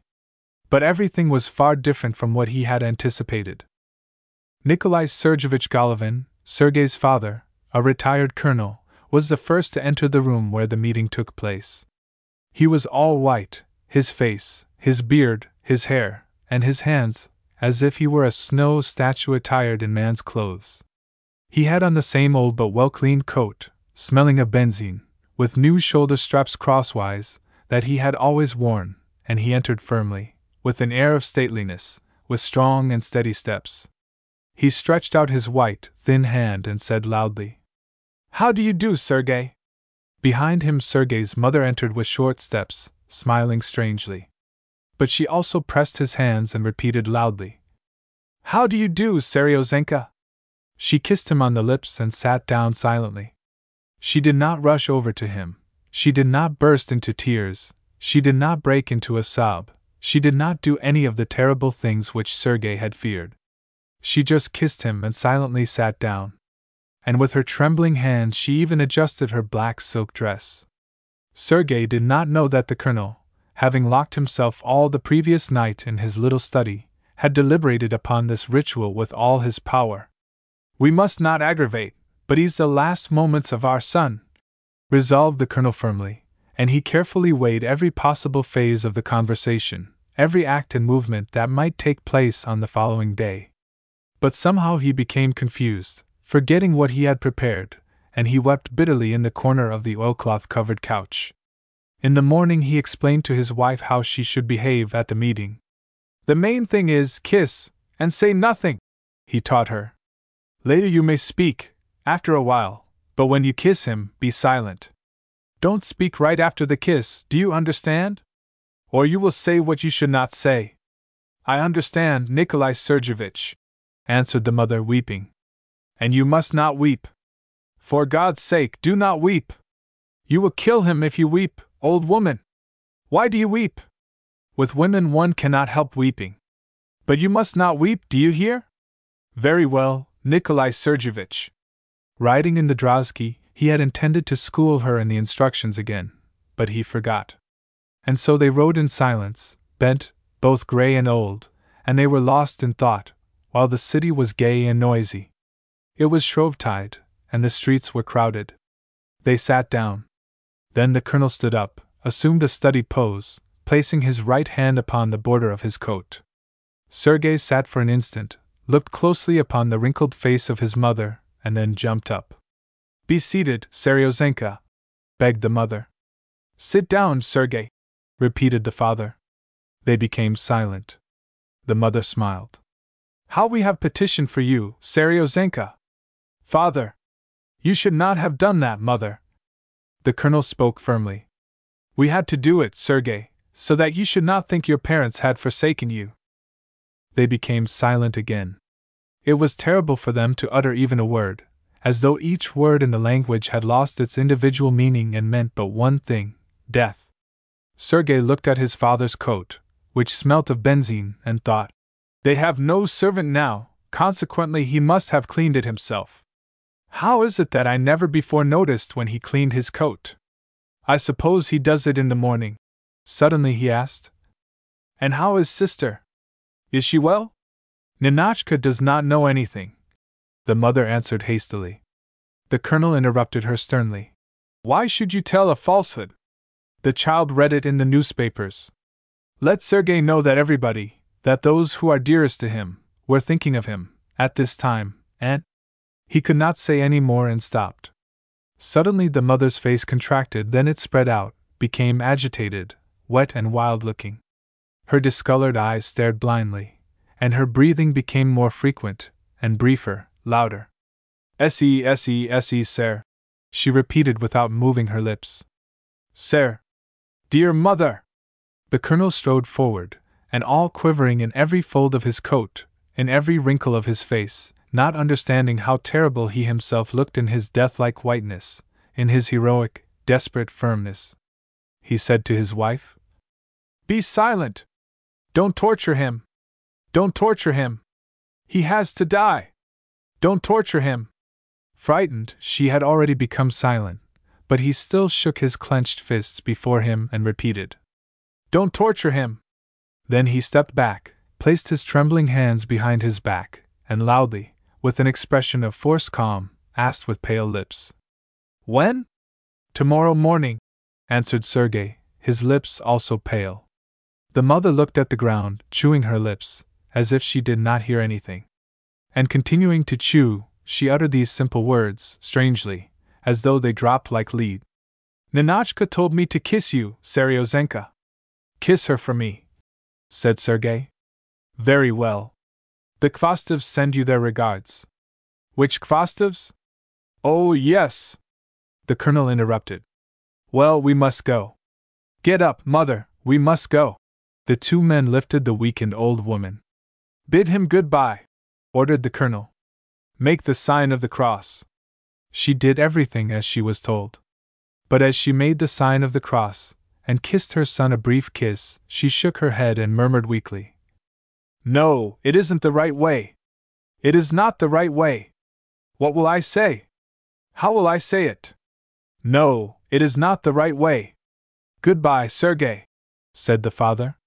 They shook hands, and kissed each other quickly but heartily. "You," began Sergei. "Well?" asked the father abruptly. "No, no! It is not the right way. How shall I say it?" repeated the mother weakly, nodding her head. She had sat down again and was rocking herself back and forth. "You," Sergei began again. Suddenly his face wrinkled pitiably, childishly, and his eyes filled with tears immediately.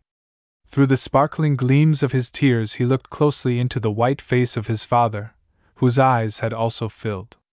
"You, father, are a noble man! What is that? What are you saying?" said the colonel, surprised. And then suddenly, as if broken in two, he fell with his head upon his son's shoulder. He had been taller than Sergei, but now he became short, and his dry, downy head lay like a white ball upon his son's shoulder. And they kissed silently and passionately. Sergei kissed the silvery white hair, and the old man kissed the prisoner's garb. "And I?" suddenly said a loud voice.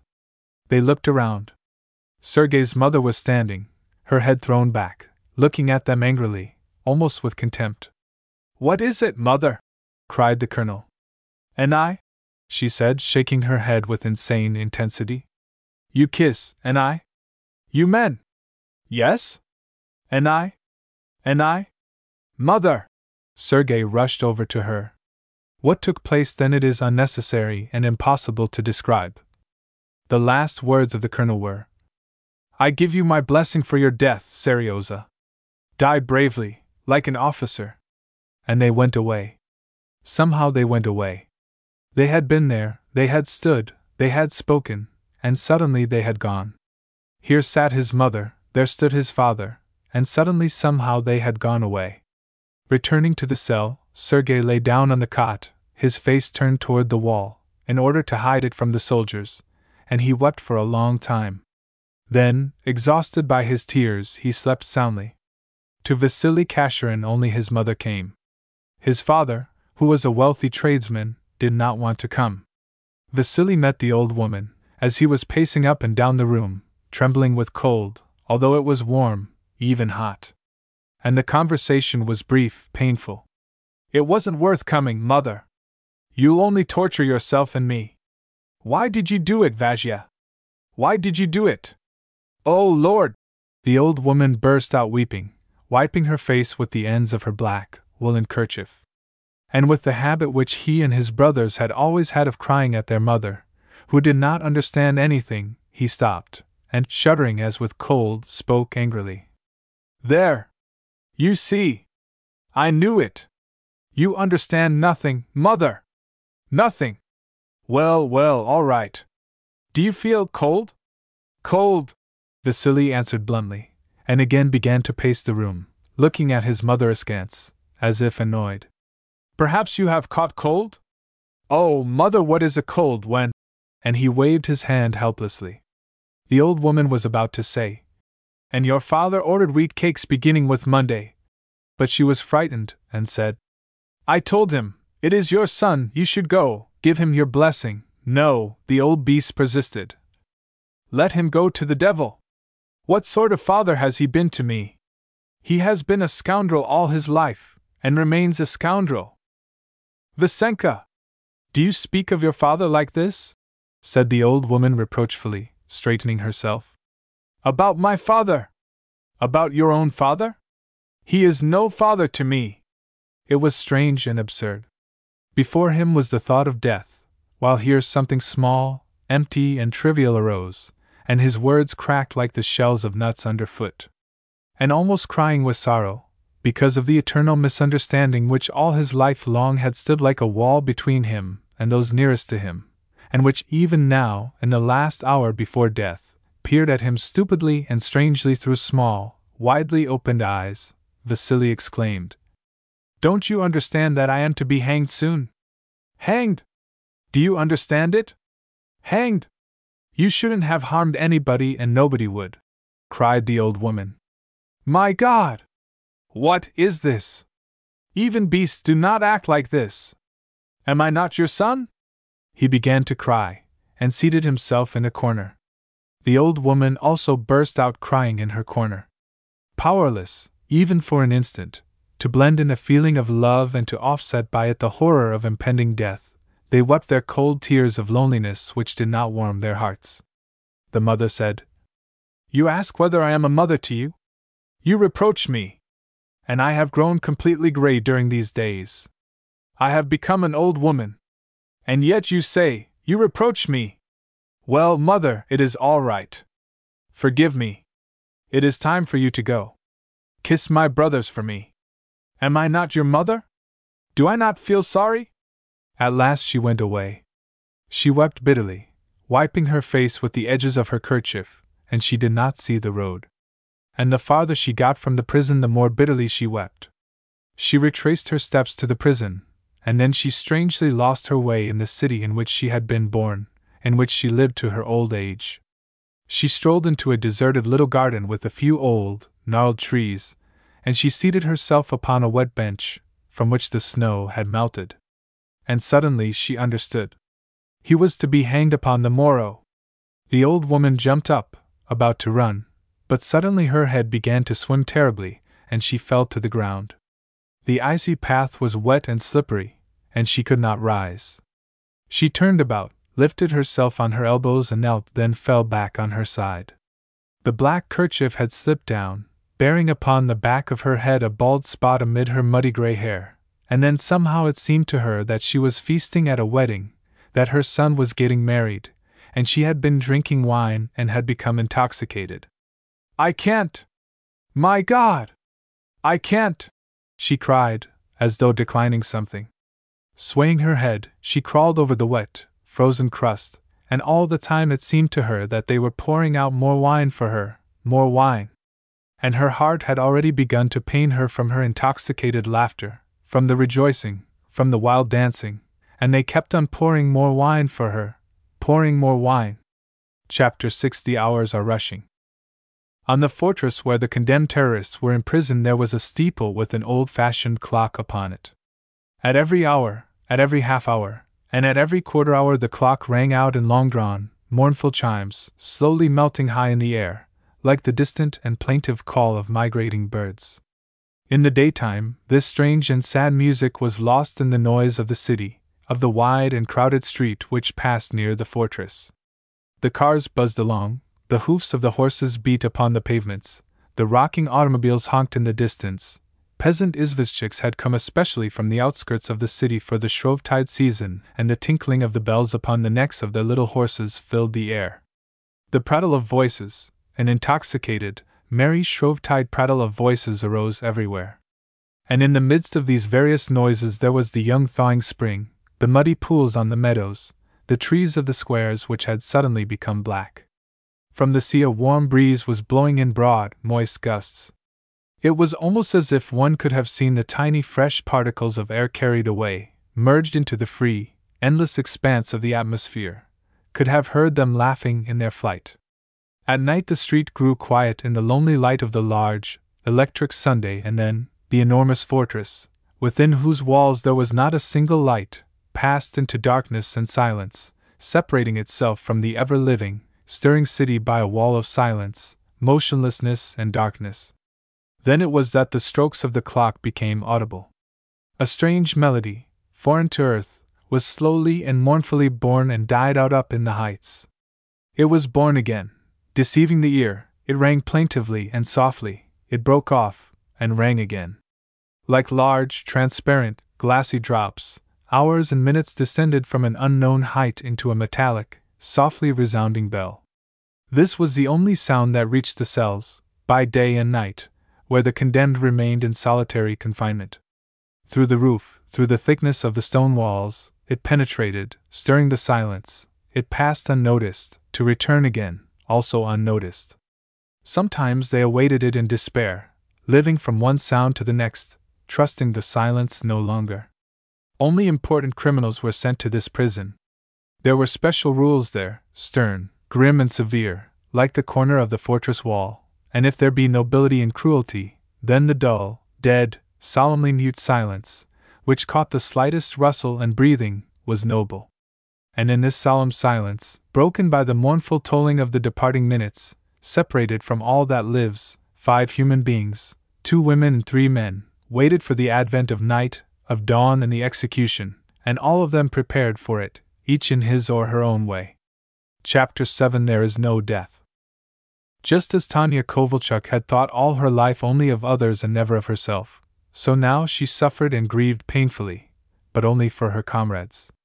She pictured death only as awaiting them, as something tormenting only to Sergei Golovin, to Musia, to the others. As for herself, it did not concern her.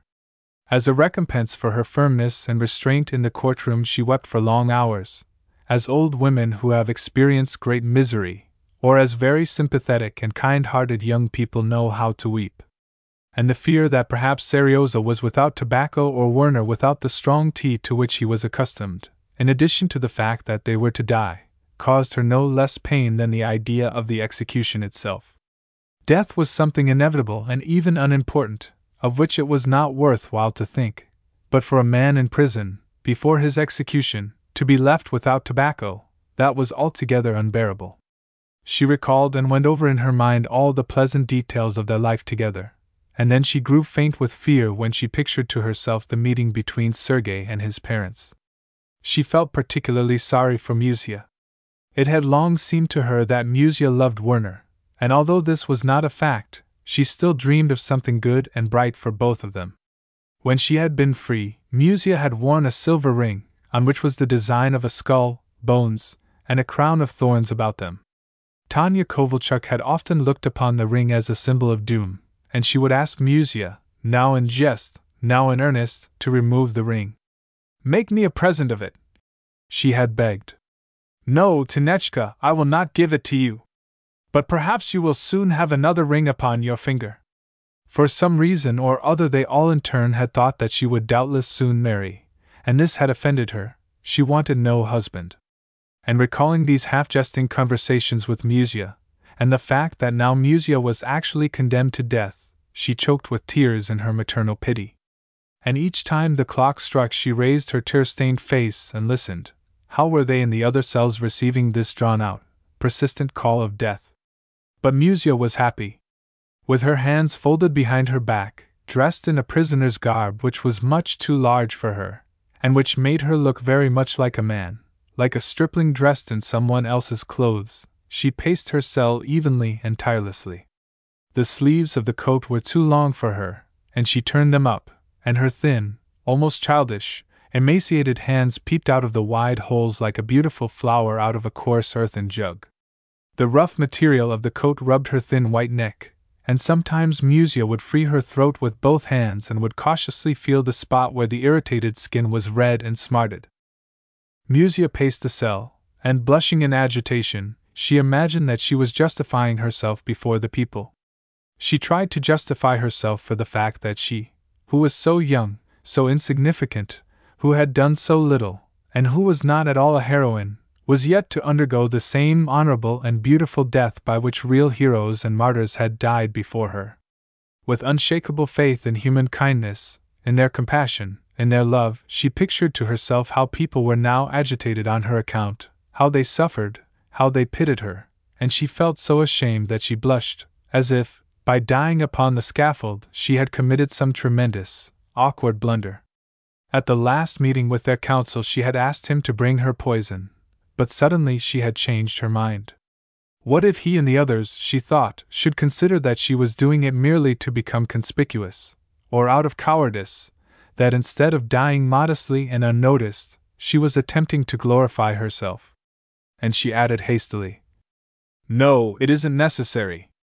And now she desired but one thing: to be able to explain to people, to prove to them so that they should have not the slightest doubt that she was not at all a heroine, that it was not terrible to die, that they should not feel sorry for her, nor trouble themselves about her.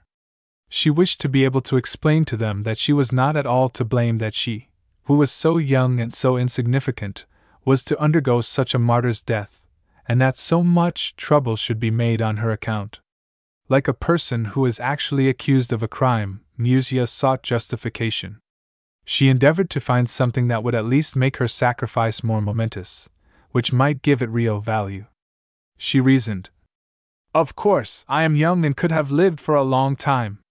But—" and as a candle darkens in the glare of the rising sun, so her youth and her life seemed dull and dark compared to that great and resplendent radiance which would shine above her simple head. There was no justification. But perhaps that peculiar something which she bore in her soul, boundless love, boundless eagerness to do great deeds, her boundless contempt for herself, was a justification in itself. She felt that she was really not to blame, that she was hindered from doing the things she could have done, which she had wished to do, that she had been smitten upon the threshold of the temple, at the foot of the altar. But if that were so, if a person is appreciated not only for what he has done, but also for what he had intended to do, then she was worthy of the crown of the martyr. "Is it possible?" thought Musia bashfully. "Is it possible that I am worthy of it? That I deserve that people should weep for me, should be agitated over my fate, over such a little and insignificant girl?" And she was seized with sudden joy. There were no doubts, no hesitations. She was received into their midst. She entered, justified the ranks of those noble people who always ascend to heaven through fires, tortures, and executions. Bright peace and tranquility and endless, calmly radiant happiness.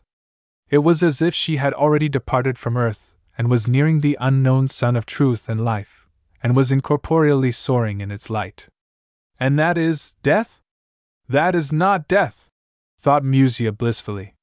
And if scientists, philosophers, and hangmen from the world over should come to her cell, spreading before her books, scalpels, axes, and nooses, and were to attempt to prove to her that death existed, that a human being dies and is killed, that there is no immortality, they would only surprise her. How could there be no deathlessness, since she was already deathless? Of what other deathlessness, of what other death, could there be a question, since she was already dead and immortal, alive in death, as she had been dead in life? And if a coffin were brought into her cell with her own decomposing body in it, and she were told, "Look! That is you!" she would look and would answer, "No, it is not I." And if they should attempt to convince her, frightening her by the ominous sight of her own decomposed body, that it was she, Musia, would answer with a smile, "No, you think that it is I, but it isn't. I am the one you are speaking to. How can I be the other one? But you will die and become like that." "No, I will not die. You will be executed. Here is the noose. I will be executed, but I will not die. How can I die, when I am already, now, immortal?" And the scientists and philosophers and hangmen would retreat, speaking, with a shudder, "Do not touch this place. It is holy." What else was Musia thinking about? She was thinking of many things, for to her the thread of life was not broken by death, but kept winding along calmly and evenly. She thought of her comrades, of those who were far away, and who in pain and sorrow were living through the execution together with them, and of those nearby who were to mount the scaffold with her. She was surprised at Vasily, that he should have been so disturbed, he, who had always been so brave, and who had jested with death. Thus, only on Tuesday morning, when all together they had attached explosive projectiles to their belts, which several hours later were to tear them into pieces. Tanya Kovalchuk's hands had trembled with nervousness, and it had become necessary to put her aside, while Vasily jested, made merry, turned about, and was even so reckless that Werner had said sternly, "You must not be too familiar with death." What was he afraid of now? But this incomprehensible fear was so foreign to Musia's soul that she ceased searching for the cause of it, and suddenly she was seized with a desperate desire to see Seryozha Golovin, to laugh with him. She meditated a little while, and then an even more desperate desire came over her to see Werner and to convince him of something. And imagining to herself that Werner was in the next cell, driving his heels into the ground with his distinct, measured steps, Musia spoke, as if addressing him. "No, Werner, my dear, it is all nonsense. It isn't at all important whether or not you are killed. You are a sensible man, but you seem to be playing chess, and that by taking one figure after another the game is won. The important thing, Werner, is that we ourselves are ready to die. Do you understand? What do those people think? That there is nothing more terrible than death. They themselves have invented death, they are themselves afraid of it, and they tried to frighten us with it. I should like to do this. I should like to go out alone before a whole regiment of soldiers and fire upon them with a revolver. It would not matter that I would be alone, while they would be thousands, or that I might not kill any of them. It is that which is important, that they are thousands. When thousands kill one, it means that the one has conquered. That is true, Werner, my dear." But this, too, became so clear to her that she did not feel like arguing further. Werner must understand it himself. Perhaps her mind simply did not want to stop at one thought, just as a bird that soars with ease, which sees endless horizons, and to which all space, all the depth, all the joy of the soft and caressing azure are accessible. The bell of the clock rang unceasingly, disturbing the deep silence. And into this harmonious, remote, beautiful sound the thoughts of the people flowed, and also began to ring for her, and the smoothly gliding images turned into music. It was just as if, on a quiet, dark night, Musia was riding along a broad, even road, while the easy springs of the carriage rocked her and the little bells tinkled. All alarm and agitation had passed, the fatigued body had dissolved in the darkness, and her joyously wearied fancy calmly created bright images, carried away by their color and their peaceful tranquility.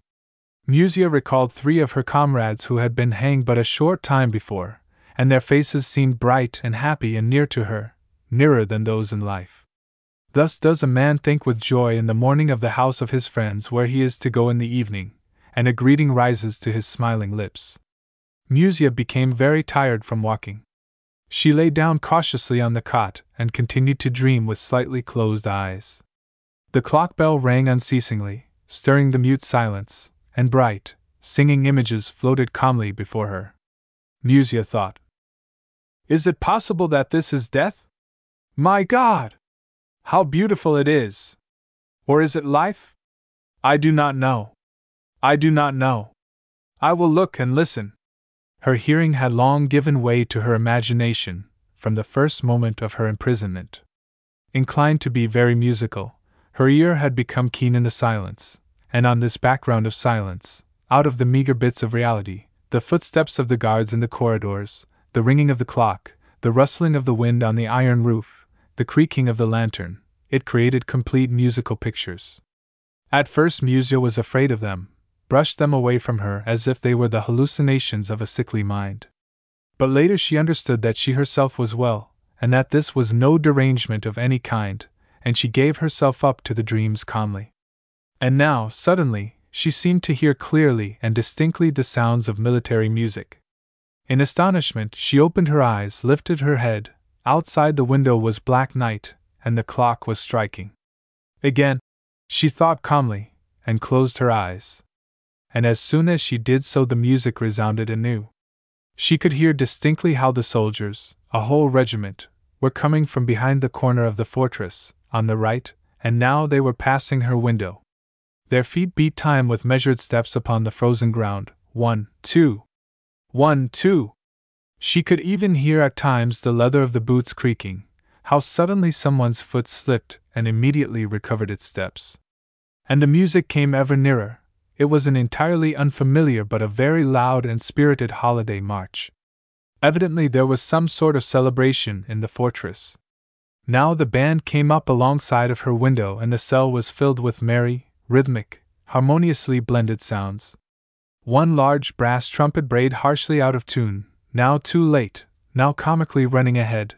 Musia could almost see the little soldier playing it, a great expression of earnestness on his face, and she laughed. Then everything moved away. The footsteps died out, 1, 2. 1, 2. At a distance the music sounded still more beautiful and cheerful. The trumpet resounded now and then with its merry, loud brass voice, out of tune, and then everything died away. And the clock on the tower struck again, slowly, mournfully, hardly stirring the silence. They are gone, thought Musia, with a feeling of slight sadness. She felt sorry for the departing sounds, which had been so cheerful and so comical. She was even sorry for the departed little soldiers, because those busy soldiers, with their brass trumpets and their creaking boots, were of an entirely different sort, not at all like those at whom she had felt like firing a revolver. "Come again!" she begged tenderly. And more came. The figures bent over her, they surrounded her in a transparent cloud and lifted her up, where the migrating birds were soaring and screaming, like heralds. On the right of her, on the left, above and below her, they screamed like heralds. They called, they announced from afar their flight. They flapped their wide wings and the darkness supported them, even as the light had supported them. And on their convex breasts, cleaving the air asunder, the city far below reflected a blue light. Musia's heart beat ever more evenly. Her breathing grew ever more calm and quiet. She was falling asleep. Her face looked fatigued and pale. Beneath her eyes were dark circles, her girlish, emaciated hands seemed so thin, but upon her lips was a smile. Tomorrow, with the rise of the sun, this human face would be distorted with an inhuman grimace, her brain would be covered with thick blood, and her eyes would bulge from their sockets and look glassy. But now she slept quietly and smiled in her great immortality. Musia fell asleep. And the life of the prison went on, deaf and sensitive, blind and sharp-sighted, like eternal alarm itself. Somewhere people were walking. Somewhere people were whispering. A gun clanked. It seemed as if someone shouted.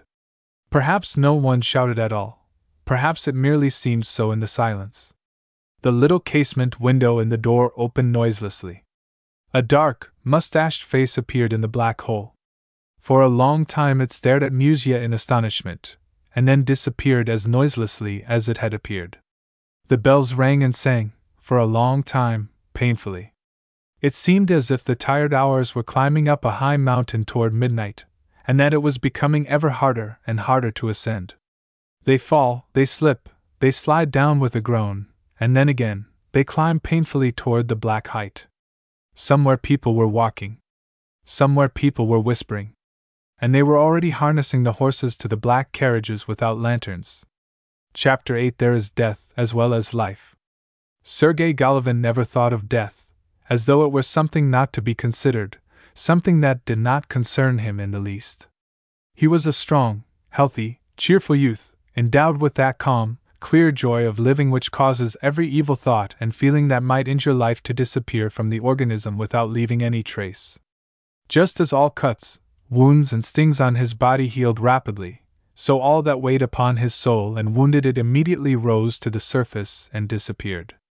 And he brought into every work, even into his enjoyments, the same calm and optimistic seriousness. It mattered not whether he was occupied with photography, with bicycling, or with preparations for a terroristic act. Everything in life was joyous, everything in life was important, everything should be done well. And he did everything well. He was an excellent sailor, an expert shot with the revolver. He was as faithful in friendship as in love, and a fanatic believer in the word of honor. His comrades laughed at him, saying that if the most notorious spy told him upon his word of honor that he was not a spy, Sergei would believe him, and would shake hands with him as with any comrade. He had one fault: he was convinced that he could sing well, whereas in fact he had no ear for music and even sang the revolutionary songs out of tune, and felt offended when his friends laughed at him. "Either you are all asses or I am an ass," he would declare seriously and even angrily. And all his friends as seriously declared, "You are an ass. We can tell by your voice." But, as is sometimes the case with good people, he was perhaps liked more for this little foible than for his good qualities. He feared death so little and thought of it so little that on the fatal morning, before leaving the house of Tanya Kovalchuk, he was the only one who had breakfasted properly, with an appetite. He drank 2 glasses of tea with milk, and a whole 5-kopeck roll of bread. Then he glanced at Werner's untouched bread and said, "Why don't you eat?" "Eat? We must brace up. I don't feel like eating." "Then I'll eat it." "May I?" "You have a fine appetite, Seryoza." Instead of answering, Sergei, his mouth full, began to sing in a dull voice, out of tune. "Hostile whirlwinds are blowing over us." After the arrest he at first grew sad. The work had not been done well, they had failed. But then he thought, "There is something else now that must be done well, and that is, to die." And he cheered up again. And however strange it may seem, beginning with the second morning in the fortress, he commenced devoting himself to gymnastics according to the unusually rational system of a certain German named Müller, which absorbed his interest. He undressed himself completely and, to the alarm and astonishment of the guard who watched him, he carefully went through all the prescribed 18 exercises. The fact that the guard watched him and was apparently astonished pleased him as a propagandist of the Müller system, and although he knew that he would get no answer, he nevertheless spoke to the eye staring in the little window. "It's a good system, my friend, it braces you up. It should be introduced in your regiment," he shouted convincingly and kindly, so as not to frighten the soldier, not suspecting that the guard considered him a harmless lunatic. The fear of death came over him gradually. It was as if somebody were striking his heart a powerful blow with the fist from below. This sensation was rather painful than terrible. Then the sensation was forgotten, but it returned again a few hours later, and each time it grew more intense and of longer duration, and thus it began to assume vague outlines of some great, even unbearable fear. "Is it possible that I am afraid?" thought Sergei in astonishment. "What nonsense!" It was not he who was afraid, it was his young, sound, strong body, which could not be deceived either by the exercises prescribed by the Müller system, or by the cold rub-downs. On the contrary, the stronger and the fresher his body became after the cold water, the keener and the more unbearable became the sensations of his recurrent fear. And just at those moments when, during his freedom, he had felt a special influx of the joy and power of life, in the mornings after he had slept soundly and gone through his physical exercises, now there appeared this deadening fear which was so foreign to his nature.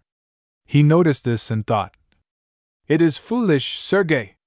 To die more easily, you should weaken the body and not strengthen it. It is foolish." So he dropped his gymnastics and the rub-downs.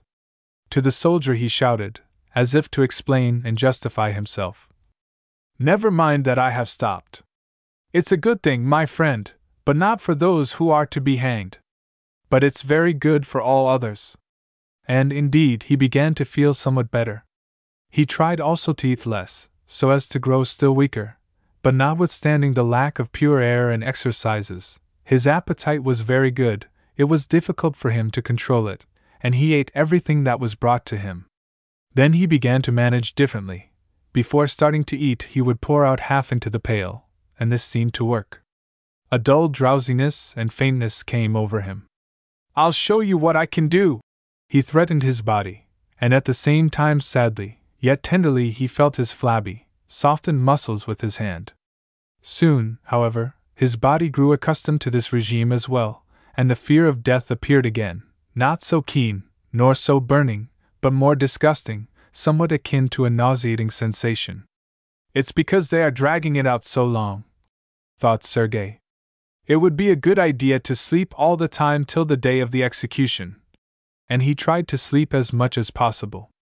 At first he succeeded, but later, either because he had slept too much, or for some other reason, insomnia appeared.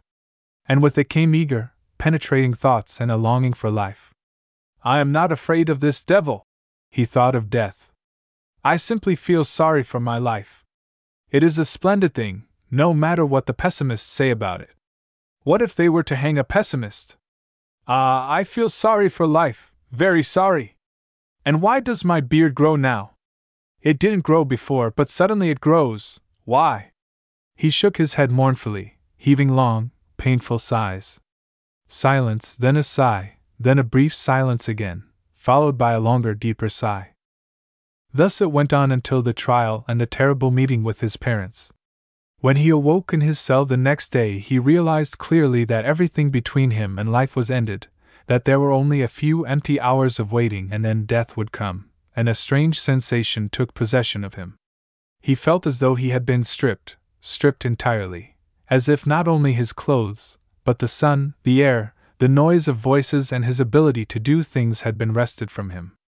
Death was not there as yet, but life was there no longer. There was something new, something astonishing, inexplicable, not entirely reasonable and yet not altogether without meaning, something so deep and mysterious and supernatural that it was impossible to understand. "Fie, you devil!" wondered Sergei painfully. "What is this? Where am I? Who am I?" He examined himself attentively, with interest, beginning with his large prison slippers, ending with his stomach where his coat protruded. He paced the cell, spreading out his arms and continuing to survey himself like a woman in a new dress which is too long for her. He tried to turn his head, and it turned. And this strange, terrible, uncouth creature was he, Sergei Golovin, and soon he would be no more. Everything became strange. He tried to walk across the cell, and it seemed strange to him that he could walk. He tried to sit down, and it seemed strange to him that he could sit.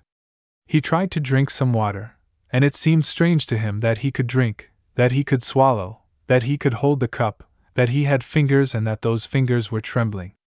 He choked, began to cough, and while coughing thought, "How strange it is that I am coughing.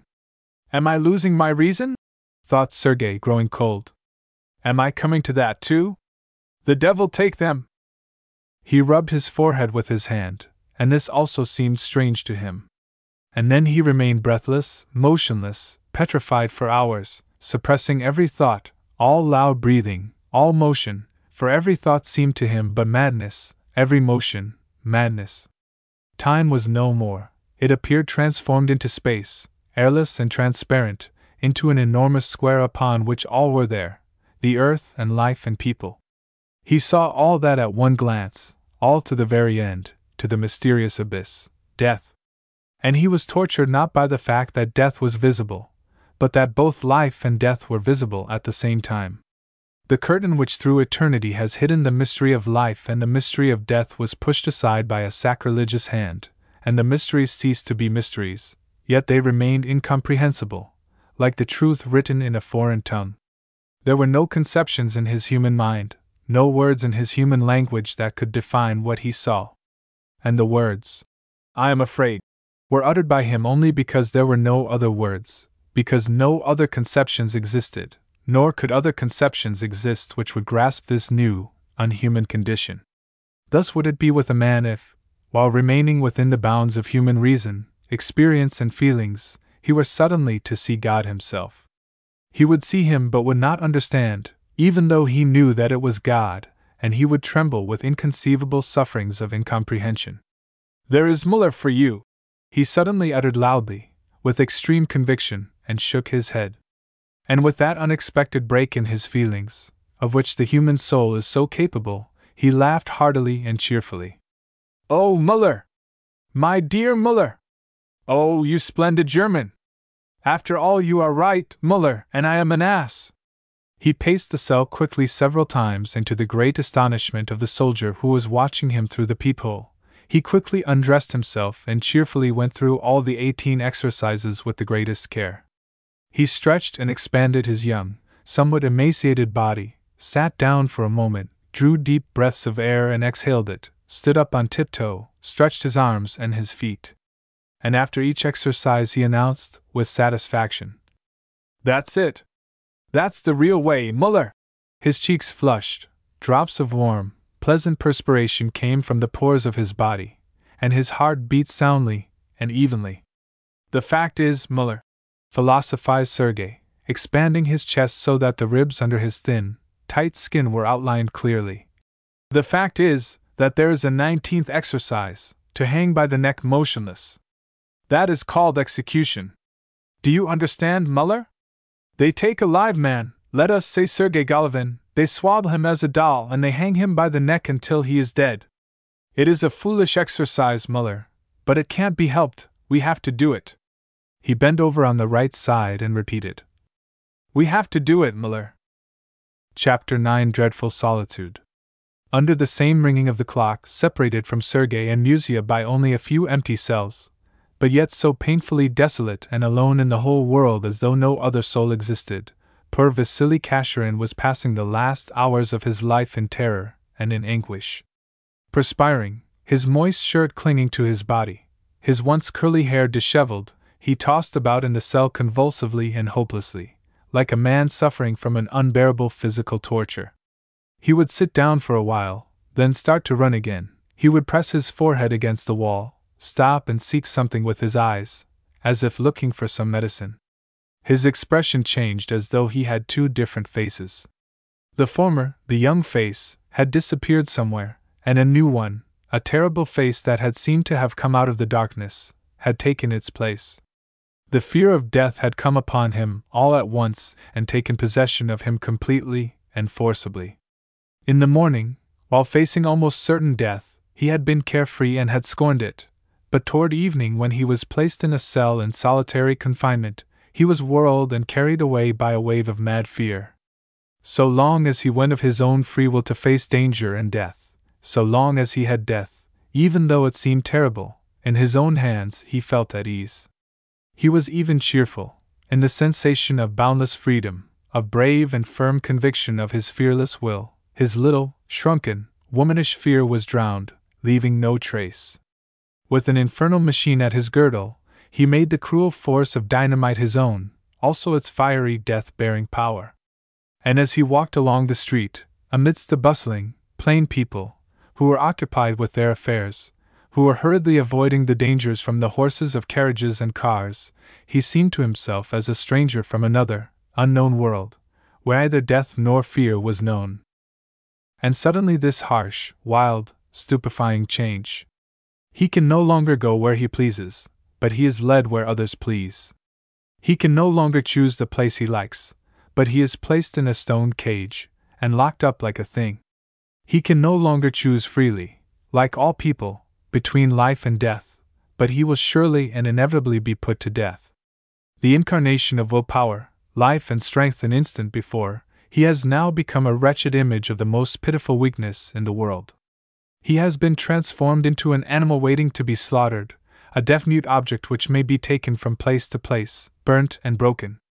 It matters not what he might say, nobody would listen to his words, and if he endeavored to shout, they would stop his mouth with a rag. Whether he can walk alone or not, they will take him away and hang him.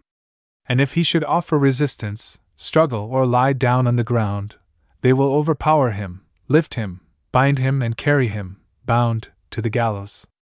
And the fact that this machine-like work will be performed over him by human beings like himself, lent to them a new, extraordinary and ominous aspect.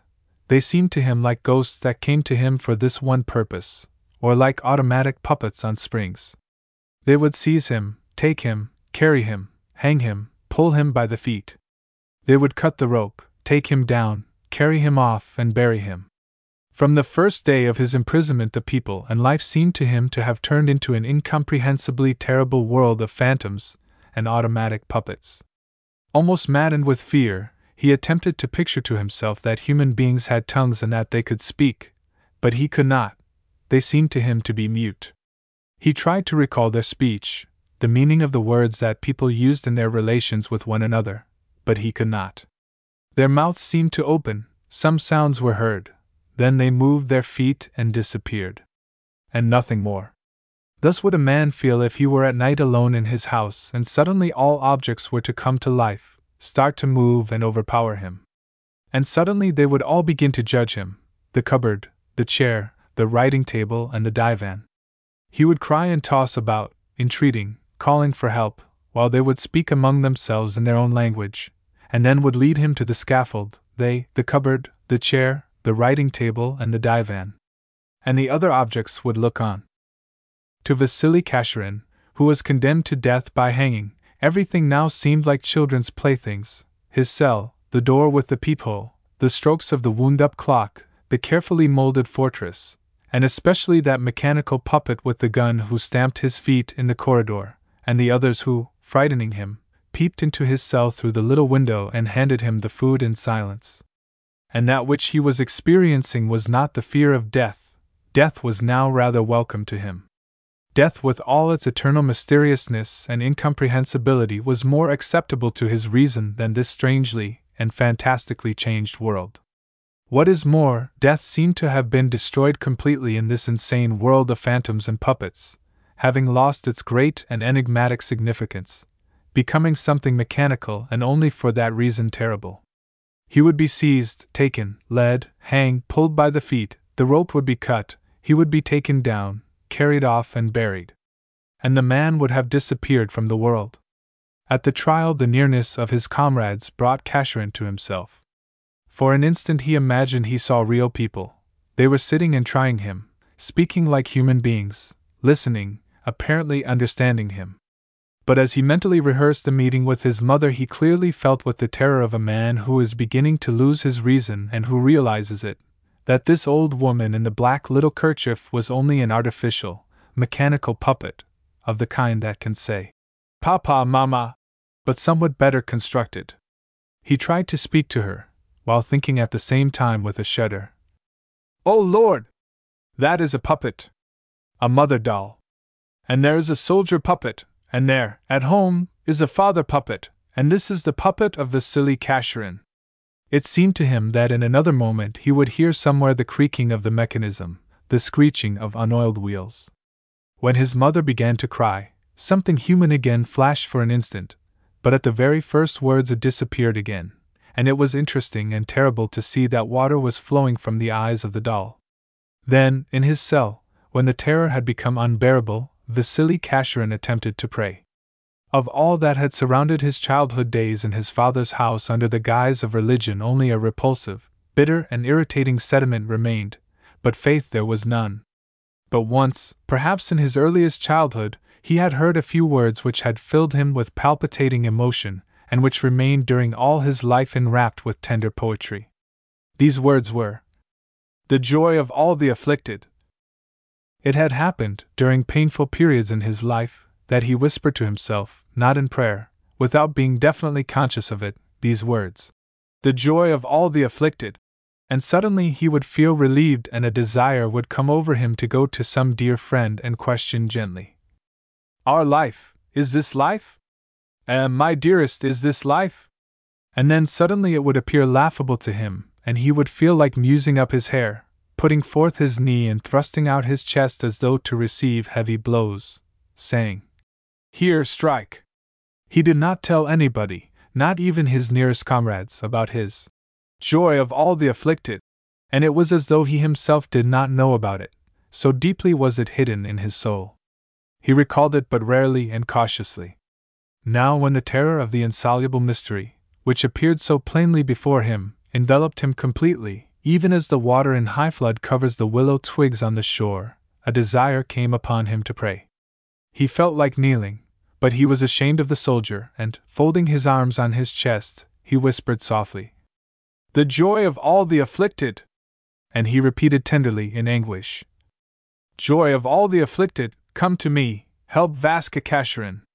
Long ago, while he was yet in his first term at the university and used to go off on a spree sometimes, before he had made the acquaintance of Werner and before he had entered the organization, he used then to call himself half boastingly, half pityingly, Vaska Kashurin.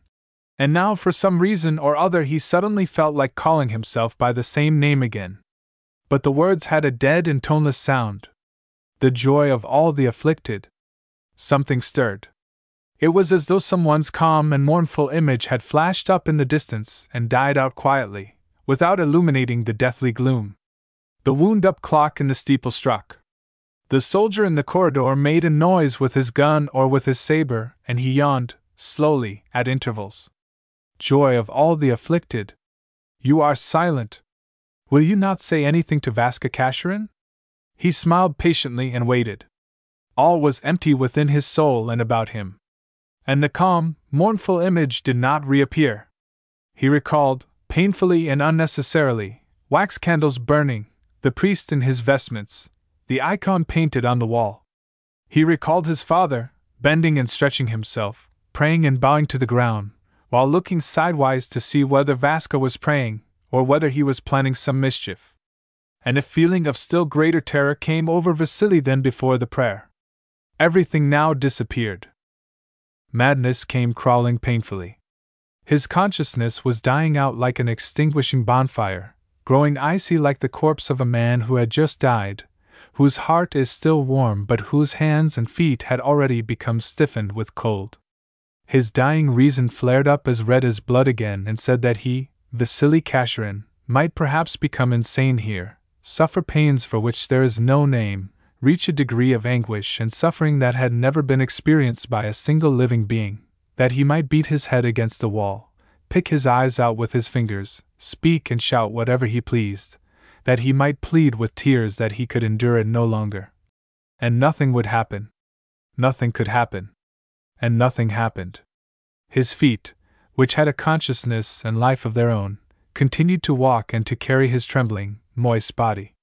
His hands, which had a consciousness of their own, endeavored in vain to fasten the coat which was open at his chest and to warm his trembling, moist body. His body quivered with cold. His eyes stared. And this was calm itself embodied. But there was one more moment of wild terror. That was when people entered his cell. He did not even imagine that this visit meant that it was time to go to the execution. He simply saw the people and was frightened like a child. "I will not do it! I will not do it!" He whispered inaudibly with his livid lips and silently retreated to the depth of the cell, even as in childhood he shrank when his father lifted his hand. "We must start." The people were speaking, walking around him, handing him something. He closed his eyes, he shook a little, and began to dress himself slowly. His consciousness must have returned to him, for he suddenly asked the official for a cigarette. And the official generously opened his silver cigarette case upon which was a chaste figure in the style of the decadence. Chapter 10. The walls are falling. The unidentified man, who called himself Werner, was tired of life and struggle. There was a time when he loved life very dearly, when he enjoyed the theater, literature, and social intercourse. Endowed with an excellent memory and a firm will, he had mastered several European languages and could easily pass for a German, a Frenchman, or an Englishman. He usually spoke German with a Bavarian accent, but when he felt like it, he could speak like a born Berliner. He was fond of dress, his manners were excellent, and he alone, of all the members of the organization, dared attend the balls given in high society, without running the risk of being recognized as an outsider. But for a long time, altogether unnoticed by his comrades, there had ripened in his soul a dark contempt for mankind, contempt mingled with despair and painful, almost deadly fatigue. By nature rather a mathematician than a poet, he had not known until now any inspiration, any ecstasy, and at times he felt like a madman, looking for the squaring of a circle in pools of human blood. The enemy against whom he struggled every day could not inspire him with respect. It was a dense net of stupidity, treachery and falsehood, vile insults and base deceptions. The last incident which seemed to have destroyed in him forever the desire to live was the murder of the provocateur which he had committed by order of the organization. He had killed him in cold blood, but when he saw that dead, deceitful, now calm, and after all pitiful, human face, he suddenly ceased to respect himself and his work. Not that he was seized with a feeling of repentance, but he simply stopped appreciating himself. He became uninteresting to himself, unimportant, a dull stranger. But being a man of strong, unbroken willpower, he did not leave the organization. He remained outwardly the same as before, only there was something cold, yet painful in his eyes. He never spoke to anyone of this. He possessed another rare quality. Just as there are people who have never known headaches, so Werner had never known fear. When other people were afraid, he looked upon them without censure but also without any particular compassion, just as upon a rather contagious illness from which, however, he himself had never suffered. He felt sorry for his comrades, especially for Vasyakacherin, but that was a cold, almost official pity, which even some of the judges may have felt at times. Werner understood that the execution was not merely death, that it was something different, but he resolved to face it calmly, as something not to be considered, to live until the end as if nothing had happened and as if nothing could happen. Only in this way could he express his greatest contempt for capital punishment, and preserve his last freedom of the spirit which could not be torn away from him. At the trial, and even his comrades who knew well his cold, haughty fearlessness would perhaps not have believed this, he thought neither of death nor of life, but concentrated his attention deeply and coolly upon a difficult chess game which he was playing. A superior chess player, he had started this game on the first day of his imprisonment, and continued it uninterruptedly. Even the sentence condemning him to death by hanging did not remove a single figure from his imaginary chessboard. Even the knowledge that he would not be able to finish this game did not stop him, and the morning of the last day that he was to remain on earth he started by correcting a not altogether successful move he had made on the previous day. Clasping his lowered hands between his knees, he sat for a long time motionless, then he rose and began to walk, meditating. His walk was peculiar. He leaned the upper part of his body slightly forward and stamped the ground with his heels firmly and distinctly. His steps usually left deep, plain imprints even on dry ground. He whistled softly, in one breath, a simple Italian melody, which helped his meditation. But this time for some reason or other the thing did not work well. With an unpleasant feeling that he had made some important, even grave blunder, he went back several times and examined the game almost from the beginning. He found no blunder, yet the feeling about a blunder committed not only failed to leave him, but even grew ever more intense and unpleasant. Suddenly an unexpected and offensive thought came into his mind. Did the blunder perhaps consist in his playing chess simply because he wanted to distract his attention from the execution, and thus shield himself against the fear of death which is apparently inevitable in every person condemned to death? No, what for? He answered coldly and closed calmly his imaginary chessboard. And with the same concentration with which he had played chess, he tried to give himself an account of the horror and the helplessness of his situation. As though he were going through a strict examination, he looked over the cell, trying not to let anything escape. He counted the hours that remained until the execution, made for himself an approximate and quite exact picture of the execution itself, and shrugged his shoulders. Well, he said to someone half-questioningly, here it is. Where is the fear? Indeed, there was no fear. Not only was it not there, but something entirely different, the reverse of fear, developed, a sensation of confused, but enormous and savage joy. And the error, which he had not yet discovered, no longer called forth in him vexation or irritation, it seemed to speak loudly of something good and unexpected, as though he had believed a dear friend of his to be dead, and that friend turned out to be alive, safe and sound and laughing. Werner again shrugged his shoulders and felt his pulse. His heart was beating faster than usual, but soundly and evenly, with a specially ringing throb. He looked about once more, attentively, like a novice for the first time in prison, examined the walls, the bolts, the chair which was screwed to the floor, and thought, why do I feel so easy, so joyous and free? Yes, so free? I think of the execution tomorrow, and I feel as though it is not there. I look at the walls, and I feel as though they are not here either. And I feel so free, as though I were not in prison, but had just come out of some prison where I had spent all my life. What does this mean? His hands began to tremble, something Werner had not experienced before. His thoughts fluttered ever more furiously. It was as if tongues of fire had flashed up in his mind, and the fire wanted to burst forth and illumine the distance which was still dark as night. Now the light pierced through and the widely illuminated distance began to shine. The fatigue that had tormented Werner during the last 2 years had disappeared. The dead, cold, heavy serpent with its closed eyes and mouth clenched in death had fallen away from his breast. Before the face of death, beautiful youth came back to him physically. Indeed, it was more than beautiful youth. With that wonderful clarity of the spirit which in rare moments comes over man and lifts him to the loftiest peaks of meditation, Werner suddenly perceived both life and death, and he was awed by the splendor of the unprecedented spectacle. It seemed to him that he was walking along the highest mountain ridge, which was narrow like the blade of a knife, and on one side he saw life, on the other side, death, like two sparkling, deep, beautiful seas, blending in one boundless, broad surface at the horizon. "What is this? What a divine spectacle!" he said slowly, rising involuntarily and straightening himself, as if in the presence of a supreme being. And destroying the walls, space, and time with the impetuosity of his all-penetrating look, he cast a wide glance somewhere into the depth of the life he was to forsake. And life appeared to him in a new light. He did not strive, as before, to clothe in words that which he had seen, nor were there such words in the still poor, meager human language. That small, cynical, and evil feeling which had called forth in him a contempt for mankind, and at times even an aversion for the sight of a human face, had disappeared completely. Thus, for a man who goes up in an airship, the filth and litter of the narrow streets disappear and that which was ugly becomes beautiful.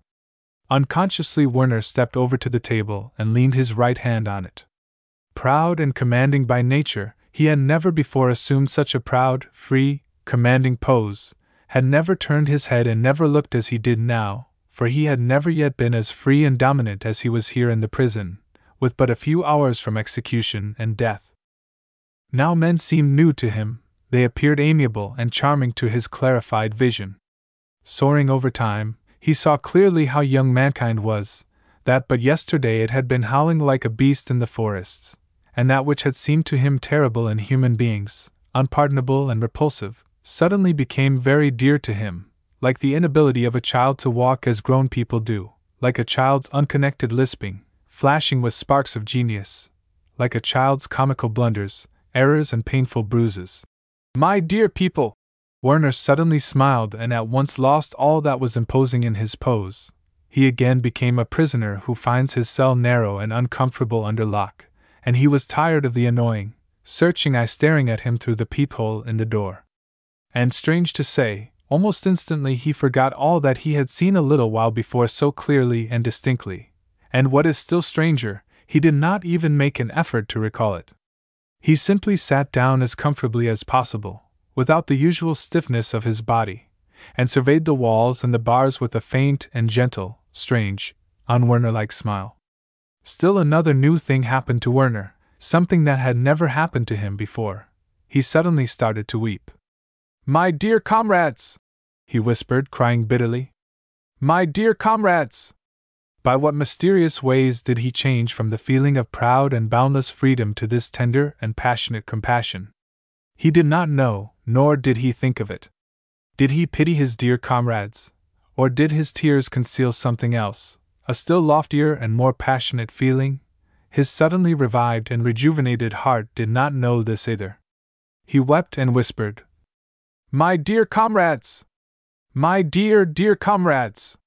In this man, who was bitterly weeping and smiling through tears, no one could have recognized the cold and haughty, weary, yet daring Werner, either the judges, nor the comrades, nor even he himself. Chapter 11 On the Way to the Scaffold. Before placing the condemned people in coaches, all 5 were brought together in a large cold room with a vaulted ceiling, which resembled an office, where people worked no longer, or a deserted waiting room. They were now permitted to speak to one another. Only Tanya Kovalchuk availed herself at once of the permission. The others firmly and silently shook each other's hands, which were as cold as ice and as hot as fire, and silently, trying not to look at each other, they crowded together in an awkward, absent-minded group. Now that they were together, they felt somewhat ashamed of what each of them had experienced when alone, and they were afraid to look, so as not to notice or to show that new, peculiar, somewhat shameful sensation that each of them felt or suspected the others of feeling. But after a short silence they glanced at each other, smiled and immediately began to feel at ease and unrestrained, as before.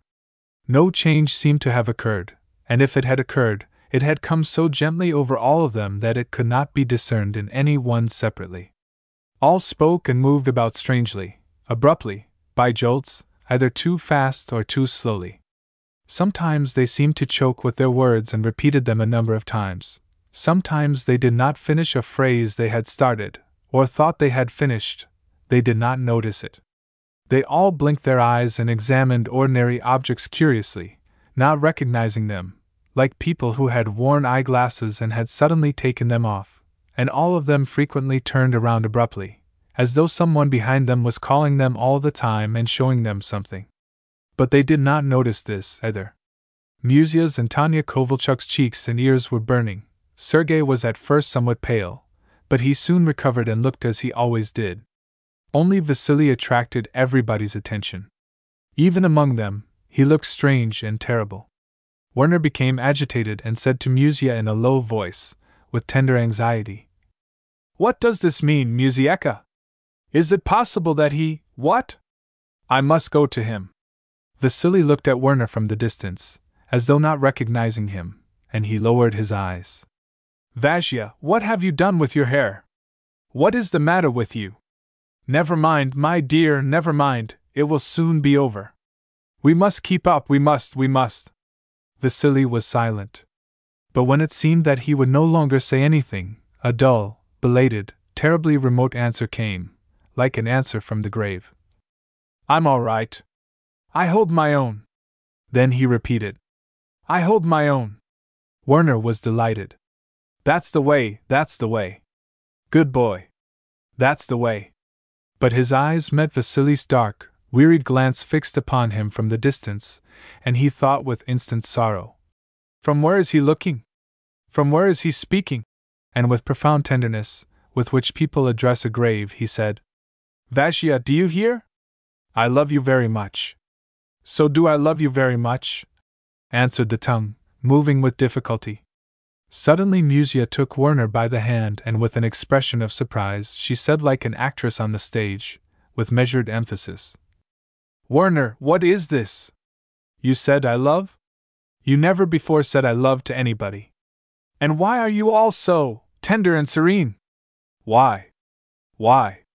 And like an actor, also accentuating what he felt, Werner pressed Muzia's hand firmly. "Yes, now I love very much. Don't tell it to the others, it isn't necessary, I feel somewhat ashamed, but I love deeply."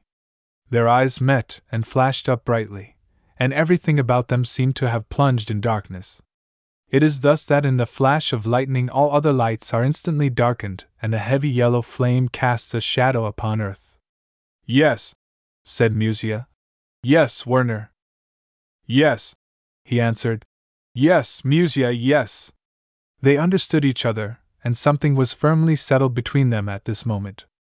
And his eyes glistening, Werner again became agitated and quickly stepped over to Sergei. "Seryoza!" But Tanya Kovalchuk answered. Almost crying with maternal pride, she tugged Sergei frantically by the sleeve. "Listen, Werner! I am crying here for him, I am wearing myself to death, and he is occupying himself with gymnastics." "According to the Müller system?" smiled Werner. Sergei knit his brow confusedly. "You needn't laugh, Werner. I have convinced myself conclusively." All began to laugh. Drawing strength and courage from one another, they gradually regained their poise, became the same as they used to be. They did not notice this, however, and thought that they had never changed at all. Suddenly Werner interrupted their laughter and said to Sergei very earnestly, "You are right, Seryoza. You are perfectly right." "No, but you must understand," said Golovin gladly. "Of course we—" But at this point they were asked to start. And their jailers were so kind as to permit them to ride in pairs, as they pleased. Altogether the jailers were extremely kind, even too kind. It was as if they tried partly to show themselves humane, and partly to show that they were not there at all, but that everything was being done as by machinery. But they were all pale. "Muzia, you go with him." Werner pointed at Vasily, who stood motionless. "I understand." Muzia nodded. "And you?" "I. Tanya will go with Sergei, you go with Vasya." "I will go alone." That doesn't matter, I can do it, you know. When they went out in the yard, the moist, soft darkness rushed warmly and strongly against their faces, their eyes, taking their breath away, then suddenly it penetrated their bodies tenderly and refreshingly. It was hard to believe that this wonderful effect was produced simply by the spring wind, the warm, moist wind. And the really wonderful spring night was filled with the odor of melting snow, and through the boundless space the noise of drops resounded. Hastily and frequently, as though trying to overtake one another, little drops were falling, striking in unison a ringing tune. Suddenly one of them would strike out of tune, and all was mingled in a merry splash and hasty confusion. Then a large, heavy drop would strike firmly, and again the fast, spring melody resounded distinctly. And over the city, above the roofs of the fortress, hung a pale redness in the sky reflected by the electric lights. UCH! Sergei Golovin heaved a deep sigh and held his breath, as though he regretted to exhale from his lungs the fine, fresh air. How long have you had such weather? Inquired Werner. It's real spring. It's only the second day, was the polite answer. Before that we had mostly frosty weather. The dark carriages rolled over noiselessly one after another, took them in by twos, started off into the darkness, there where the lantern was shaking at the gate. The convoys like grey silhouettes surrounded each carriage. The horseshoes struck noisily against the ground, or plashed upon the melting snow. When Werner bent down, about to climb into the carriage, the gendarme whispered to him, "There is somebody else going along with you." Werner was surprised. "Where? Where is he going?" "Oh, yes. Another one? Who is he?" The gendarme was silent. Indeed, in a dark corner a small, motionless but living figure pressed close to the side of the carriage. By the reflection of the lantern Werner noticed the flash of an open eye.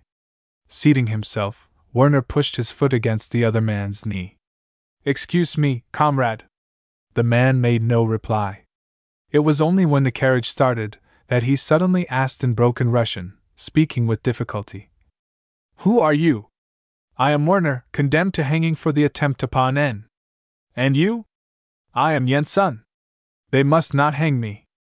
They were riding thus in order to appear 2 hours later face to face before the inexplicable great mystery, in order to pass from life to death, and they were introducing each other. Life and death moved simultaneously, and until the very end life remained life, to the most ridiculous and insipid trifles. "What have you done, Jensen?" "I killed my master with a knife." "I stole money." It seemed from the tone of his voice that Jensen was falling asleep. Werner found his flabby hand in the darkness and pressed it. Jensen withdrew it drowsily. "Are you afraid?" asked Werner. "I don't want to be hanged." They became silent. Werner again found the Estonian's hand and pressed it firmly between his dry, burning palms. Jensen's hand lay motionless, like a board, but he made no longer any effort to withdraw it. It was close and suffocating in the carriage. The air was filled with the smell of soldiers' clothes, mustiness, and the leather of wet boots. The young gendarme who sat opposite Werner breathed warmly upon him, and in his breath there was the odor of onions and cheap tobacco. But some brisk, fresh air came in through certain clefts, and because of this, spring was felt even more intensely in this small, stifling, moving box than outside. The carriage kept turning now to the right, now to the left, now it seemed to turn back. At times it seemed as though they had been turning around on one and the same spot for hours for some reason or other. At first a bluish electric light penetrated through the lowered, heavy window shades. Then suddenly, after a certain turn it grew dark, and only by this could they guess that they had turned into deserted streets in the outskirts of the city and that they were nearing the S. railroad station. Sometimes during sharp turns, Werner's live, bent knee would strike against the live, bent knee of the gendarme, and it was hard to believe that the execution was approaching. "Where are we going?" Jensen asked suddenly. He was somewhat dizzy from the continuous turning of the dark box, and he felt slightly sick at his stomach. Werner answered and pressed the Estonian's hand more firmly. He felt like saying something especially kind and caressing to this little, sleepy man, and he already loved him as he had never loved anyone in his life. "You don't seem to sit comfortably, my dear man." Move over here to me. Yensun was silent for a while, then he replied. Well, thank you. I'm sitting all right. Are they going to hang you too? Yes, answered Werner, almost laughing with unexpected jollity, and he waved his hand easily and freely, as though he were speaking of some absurd and trifling joke which kind but terribly comical people wanted to play on him. Have you a wife? Asked Yensun. No, I have no wife. I am single. I am also alone. Alone, said Yensun. Werner's head also began to feel dizzy, and at times it seemed that they were going to some festival. Strange to say, almost all those who went to the scaffold experienced the same sensation, and mingled with sorrow and fear there was a vague joy as they anticipated the extraordinary thing that was soon to befall them. Reality was intoxicated with madness, and death, united with life, brought forth apparitions. It seemed very possible that flags were waving over the houses. We have arrived, said Werner gaily when the carriage stopped, and he jumped out easily. But with Yensun it was a rather slow affair. Silently and very drowsily he resisted and would not come out. He seized the knob. The gendarme opened the weak fingers and pulled his hand away. Then Yensun seized the corner of the carriage, the door, the high wheel, but immediately let it go upon the slightest effort on the part of the gendarme. He did not exactly seize these things. He rather cleaved to each object sleepily and silently, and was torn away easily, without any effort. Finally he got up. There were no flags. The railroad station was dark, deserted and lifeless. The passenger trains were not running any longer, and the train which was silently waiting for these passengers on the way needed no bright light, no commotion. Suddenly Werner began to feel weary. It was not fear, nor anguish, but a feeling of enormous, painful, tormenting weariness which makes one feel like going off somewhere, lying down and closing one's eyes very tightly. Werner stretched himself, and yawned slowly. Yensun also stretched himself and quickly yawned several times. I wish they'd be quicker about it, said Werner wearily. Yensun was silent, shrinking together. When the condemned moved along the deserted platform which was surrounded by soldiers, to the dimly lighted cars, Werner found himself near Sergei Golovin. Sergei, pointing with his hand somewhere aside, began to say something, but only the word, lantern, was heard distinctly, and the rest was drowned in slow and weary yawning. What did you say? Asked Werner, also yawning. The lantern. The lamp in the lantern is smoking, said Sergei. Werner looked around. Indeed, the lamp in the lantern was smoking very much, and the glass had already turned black on top. Yes, it is smoking. Suddenly he thought, what have I to do with the smoking of the lamp since? Sergei apparently thought the same, as he glanced quickly at Werner and turned away. But both stopped yawning. They all went to the cars themselves, only Yensun had to be led by the arms. At first he stamped his feet, and his boots seemed to stick to the boards of the platform. Then he bent his knees and fell into the arms of the gendarmes. His feet dangled like those of a very intoxicated man, and the tips of the boots scraped against the wood. It took a long time until he was silently pushed through the door. Vasily Kasherin also moved himself, unconsciously imitating the movements of his comrades. He did everything as they did. But on boarding the platform of the car, he stumbled, and a gendarme took him by the elbow to support him. Vasily shuddered and screamed shrilly, drawing back his arm. Ai! What is it, Vasya? Werner rushed over to him. Vasily was silent, trembling in every limb. The confused and even offended gendarme explained. I wanted to keep him from falling, and he. Come, Vasya, let me hold you, said Werner, about to take him by the arm. But Vasily drew back his arm again and cried more loudly than before. Ai! Vasya, it is I, Werner. I know. Don't touch me. I'll go myself. And continuing to tremble, he entered the car himself, and seated himself in a corner. Bending over to Musia, Werner asked her softly, pointing with his eyes at Vasily. How about him? Bad, answered Musia, also in a soft voice. He is dead already. Werner, tell me, is there such a thing as death?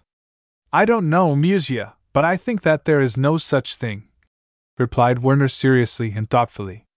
That's what I have thought. But he? I was tortured with him in the carriage. It was like riding with a corpse. I don't know, Musia. Perhaps there is such a thing as death for some people. Meanwhile, perhaps, but later there will be no death.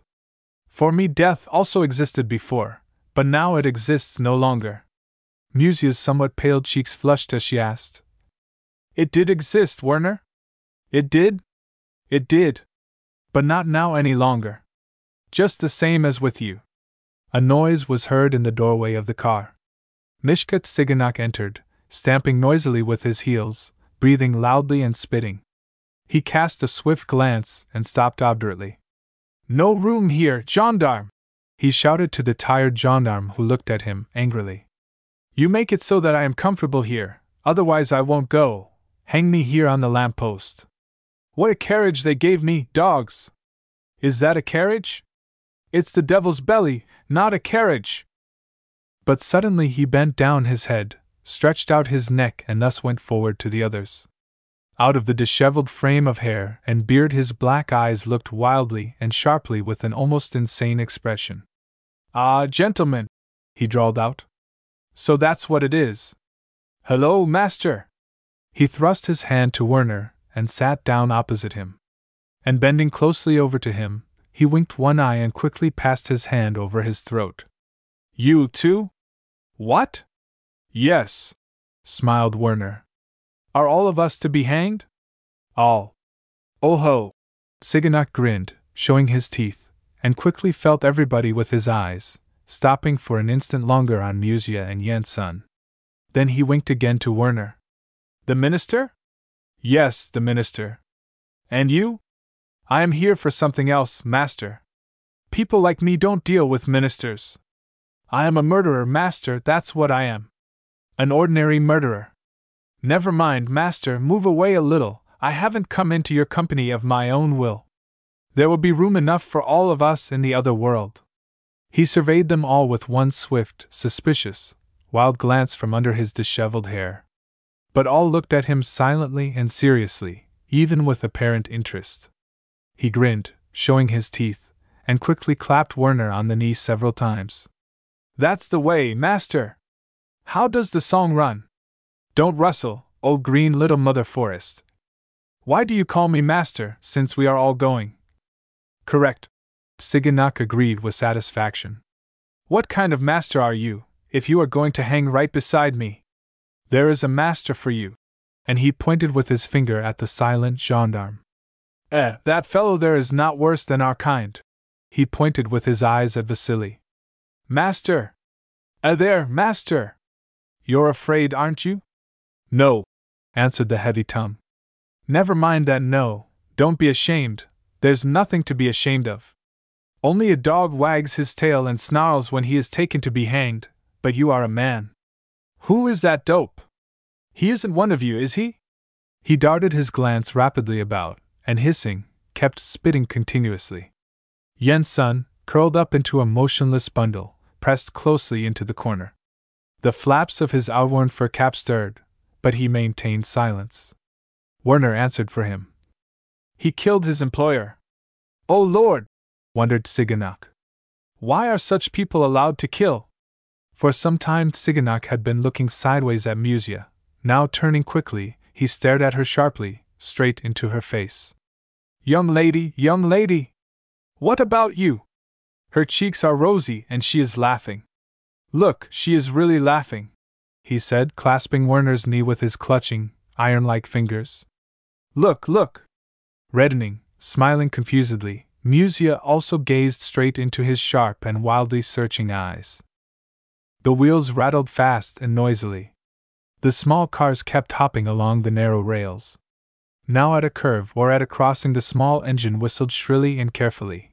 The engineer was afraid lest he might run over somebody.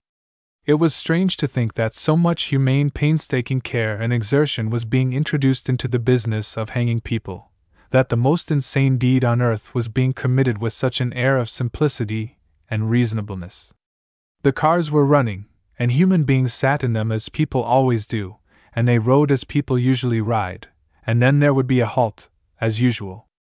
The train will stop for 5 minutes. And their death would be waiting, eternity, the great mystery. Chapter 12. They are hanged.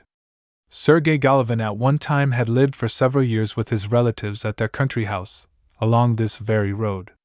He had traveled upon it by day as well as by night, and he knew it well. He closed his eyes, and thought that he might now simply be returning home, that he had stayed out late in the city with acquaintances, and was now coming back on the last train. "We will soon be there," he said, opening his eyes and looking out of the grated, mute window. Nobody stirred, nobody answered. Only Tsiganok spat quickly several times and his eyes ran over the car, as though feeling the windows, the doors, the soldiers. "It's cold," said Vasily Kashirin, his lips closed tightly, as though really frozen, and his words sounded strangely. Tanya Kovalchuk began to bustle about. "Here's a handkerchief. Tie it about your neck. It's a very warm one." "Around the neck?" Sergei asked suddenly, startled by his own question. But as the same thing occurred to all of them, no one seemed to hear him. It was as if nothing had been said, or as if they had all said the same thing at the same time. "Never mind, Vazhya, tie it about your neck. It will be warmer," Werner advised him. Then he turned to Yensun and asked gently, "And you, friend, are you cold?" "Werner, perhaps he wants to smoke." "Comrade, perhaps you would like to smoke?" asked Musia. "We have something to smoke." "I do." "Give him a cigarette, Seryoza," said Werner delightedly. But Sergei was already getting out a cigarette. All looked on with friendliness, watching how Yensun's fingers took the cigarette, how the match flared, and then how the blue smoke issued from Yensun's mouth. "Thanks," said Yensun. "It's good." "How strange," said Sergei. "What is strange?" Werner turned around. "What is strange?" "I mean the cigarette." Yensun held a cigarette, an ordinary cigarette, in his ordinary live hands, and, pale-faced, looked at it with surprise, even with terror. And all fixed their eyes upon the little tube, from the end of which smoke was issuing, like a bluish ribbon, wafted aside by the breathing, with the ashes, gathering, turning black. The light went out. "The light's out?" said Tanya. "Yes, the light's out." "Let it go," said Werner, frowning, looking uneasily at Yensun, whose hand, holding the cigarette, was hanging loosely as if dead. Suddenly Tsiganok turned quickly, bent over to Werner, close to him, face to face, and rolling the whites of his eyes, like a horse, whispered, "Master, how about the convoys? Suppose we, Shall we try?" "No, don't do it," Werner replied, also in a whisper. "We shall drink it to the bitter end." "Why not? It's livelier in a fight." "I strike him, he strikes me, and you don't even know how the thing is done. It's just as if you don't die at all." "No, you shouldn't do it," said Werner, and turned to Yensun. "Why don't you smoke, friend?" Suddenly Yensun's wizened face became woefully wrinkled, as if somebody had pulled strings which set all the wrinkles in motion. And, as in a dream, he began to whimper, without tears, in a dry, strained voice. "I don't want to smoke." "Aha! Aha! Aha! Why should I be hanged? Aha! Aha! Aha!" They began to bustle about him. Tanya Kovalchuk, weeping freely, petted him on the arm, and adjusted the drooping ear-laps of his worn fur cap. "My dear, do not cry! My own! My dear! Poor, unfortunate little fellow!" Musia looked aside. Tsiganok caught her glance and grinned, showing his teeth. "What a queer fellow! He drinks tea, and yet feels cold," he said with an abrupt laugh. But suddenly his own face became bluish-black, like cast iron, and his large yellow teeth flashed. Suddenly the little cars trembled and slackened their speed. All, except Yensun and Kashirin, rose and sat down again quickly. "Here is the station," said Sergei. It seemed to them as if all the air had been suddenly pumped out of the car, it became so difficult to breathe. The heart grew larger, making the chest almost burst, beating in the throat, tossing about madly, shouting in horror with its blood-filled voice. And the eyes looked upon the quivering floor, and the ears heard how the wheels were turning ever more slowly. The wheels slipped and turned again, and then suddenly, they stopped. The train had halted. Then a dream set in. It was not terrible, rather fantastic, unfamiliar to the memory, strange. The dreamer himself seemed to remain aside, only his bodiless apparition moved about, spoke soundlessly, walked noiselessly, suffered without suffering. As in a dream, they walked out of the car, formed into parties of two, inhaled the peculiarly fresh spring air of the forest. As in a dream, Yen's son resisted bluntly, powerlessly, and was dragged out of the car silently. They descended the steps of the station. "Are we to walk?" asked someone almost cheerily. "It isn't far now," answered another, also cheerily. Then they walked in a large, black, silent crowd amid the forest, along a rough, wet and soft spring road. From the forest, from the snow, a fresh, strong breath of air was wafted. The feet slipped, sometimes sinking into the snow, and involuntarily the hands of the comrades clung to each other. And the convoys, breathing with difficulty, walked over the untouched snow on each side of the road. Someone said in an angry voice, "Why didn't they clear the road? Did they want us to turn somersaults in the snow?" Someone else apologized guiltily. "We cleaned it, Your Honor. But it is thawing and it can't be helped." Consciousness of what they were doing returned to the prisoners, but not completely, in fragments, in strange parts. Now, suddenly, their minds practically admitted, "It is indeed impossible to clear the road." Then again everything died out, and only their sense of smell remained, the unbearably fresh smell of the forest and of the melting snow. And everything became unusually clear to the consciousness: the forest, the night, the road, and the fact that soon they would be hanged. Their conversation, restrained to whispers, flashed in fragments. "It is almost 4 o'clock. I said we started too early. The sun dawns at 5. Of course, at 5. We should have." They stopped in a meadow, in the darkness. A little distance away, beyond the bare trees, 2 small lanterns moved silently. There were the gallows. "I lost one of my rubbers," said Sergei Golovin. "Really?" asked Werner, not understanding what he said. "I lost a rubber. It's cold. Where's Vasily?" "I don't know. There he is." Vasily stood, gloomy, motionless. "And where is Musia?" "Here I am." "Is that you, Werner?" They began to look about, avoiding the direction of the gallows, where the lanterns continued to move about silently with terrible suggestiveness. On the left, the bare forest seemed to be growing thinner, and something large and white and flat was visible. A damp wind issued from it. "The sea," said Sergei Golovin, inhaling the air with nose and mouth. "The sea is there," Musia answered sonorously. "My love, which is as broad as the sea." "What is that, Musia?" "The banks of life cannot hold my love, which is as broad as the sea." "My love, which is as broad as the sea," echoed Sergei, thoughtfully, carried away by the sound of her voice and by her words. "My love, which is as broad as the sea," repeated Werner, and suddenly he spoke wonderingly, cheerfully. "Musia, how young you are!" Suddenly Tsiganok whispered warmly, out of breath, right into Werner's ear. "Master! Master! There's the forest! My God! What's that? There, where the lanterns are those the gallows? What does it mean?" Werner looked at him. Tsiganok was writhing in agony before his death. "We must bid each other goodbye," said Tanya Kovalchuk. "Wait, they have yet to read the sentence," answered Werner. "Where is Yen's son?" Yen's son was lying on the snow, and about him people were busying themselves. There was a smell of ammonia in the air. "Well, what is it, doctor? Will you be through soon?" someone asked impatiently.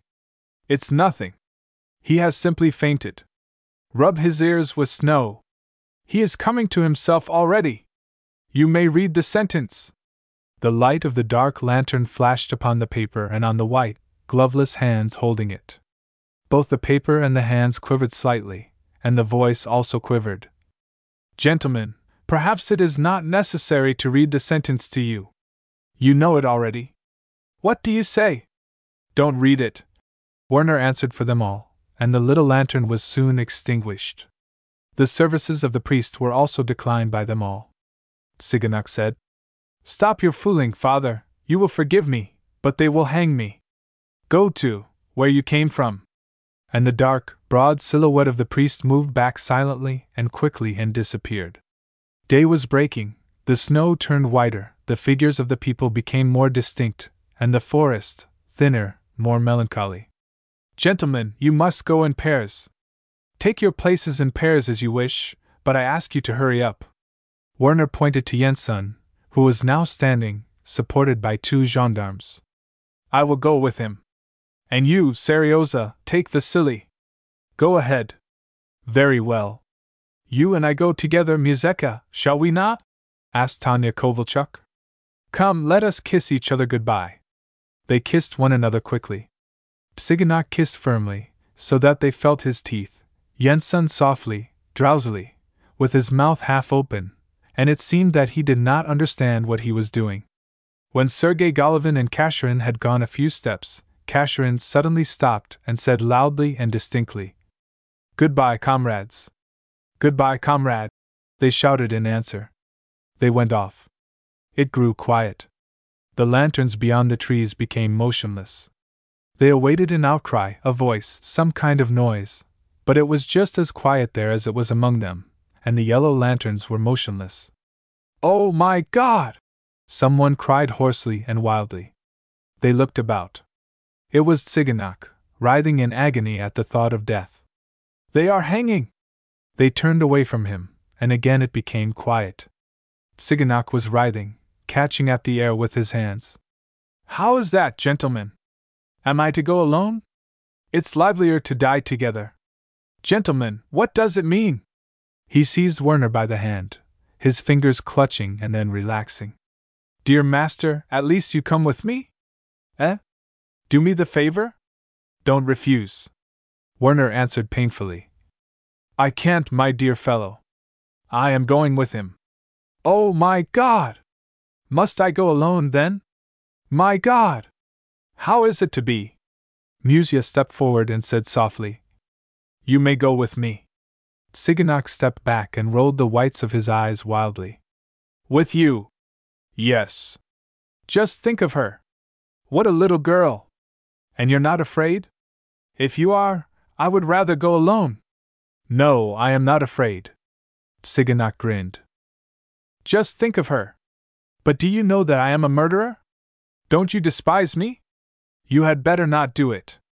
I shan't be angry at you."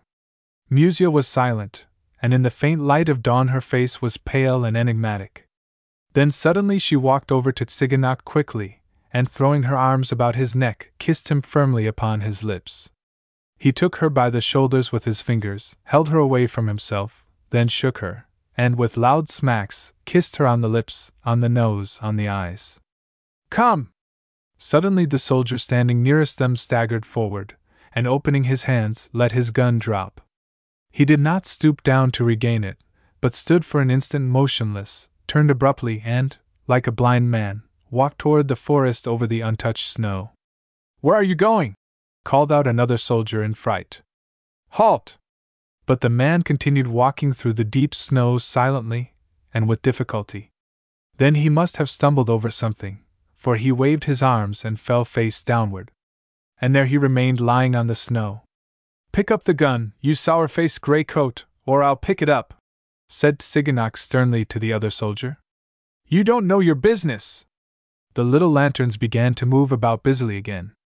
Now it was the turn of Werner and Yensun. "Goodbye, master," called Tsiganok loudly.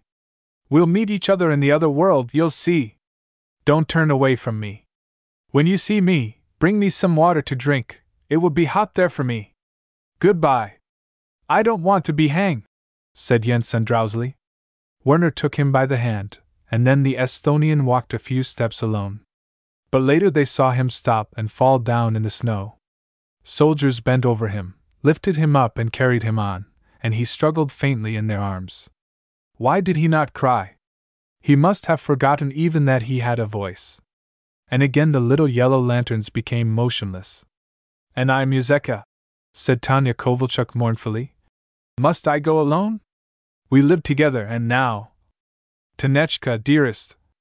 But Tsiganok took her part heatedly. Holding her by the hand, as though fearing that someone would take her away from him, he said quickly, in a businesslike manner, to Tanya. Ah, young lady, you can go alone. You are a pure soul, you can go alone wherever you please. But I can't. A murderer. Understand? I can't go alone. Where are you going, you murderer? They will ask me. Why, I even stole horses, by God! But with her it is just as if I were with an infant, understand? Do you understand me? I do. Go. Come, let me kiss you once more, Muzeka. Kiss! Kiss each other, urged Tsiganok. That's a woman's job. You must bid each other a hearty goodbye. Muzia and Tsiganok moved forward. Muzia walked cautiously, slipping, and by force of habit raising her skirts slightly. And the man led her to death firmly, holding her arm carefully and feeling the ground with his foot. The lights stopped moving. It was quiet and lonely around Tanya Kovalchuk. The soldiers were silent, all gray in the soft, colorless light of daybreak. I am alone, sighed Tanya Kovalchuk suddenly. Seryoza is dead, Werner is dead, and Vazhia too? I am alone! Soldiers! Soldiers! I am alone, alone! The sun was rising over the sea. The bodies were placed in a box. Then they were taken away. With stretched necks, with bulging eyes, with blue, swollen tongues, looking like some unknown, terrible flowers between the lips, which were covered with bloody foam, the bodies were hurried back along the same road by which they had come, alive. And the spring snow was just as soft and fresh. The spring air was just as strong and fragrant. And on the snow lay Sergei's black rubber shoe, wet, trampled underfoot. Thus did men greet the rising sun. The end.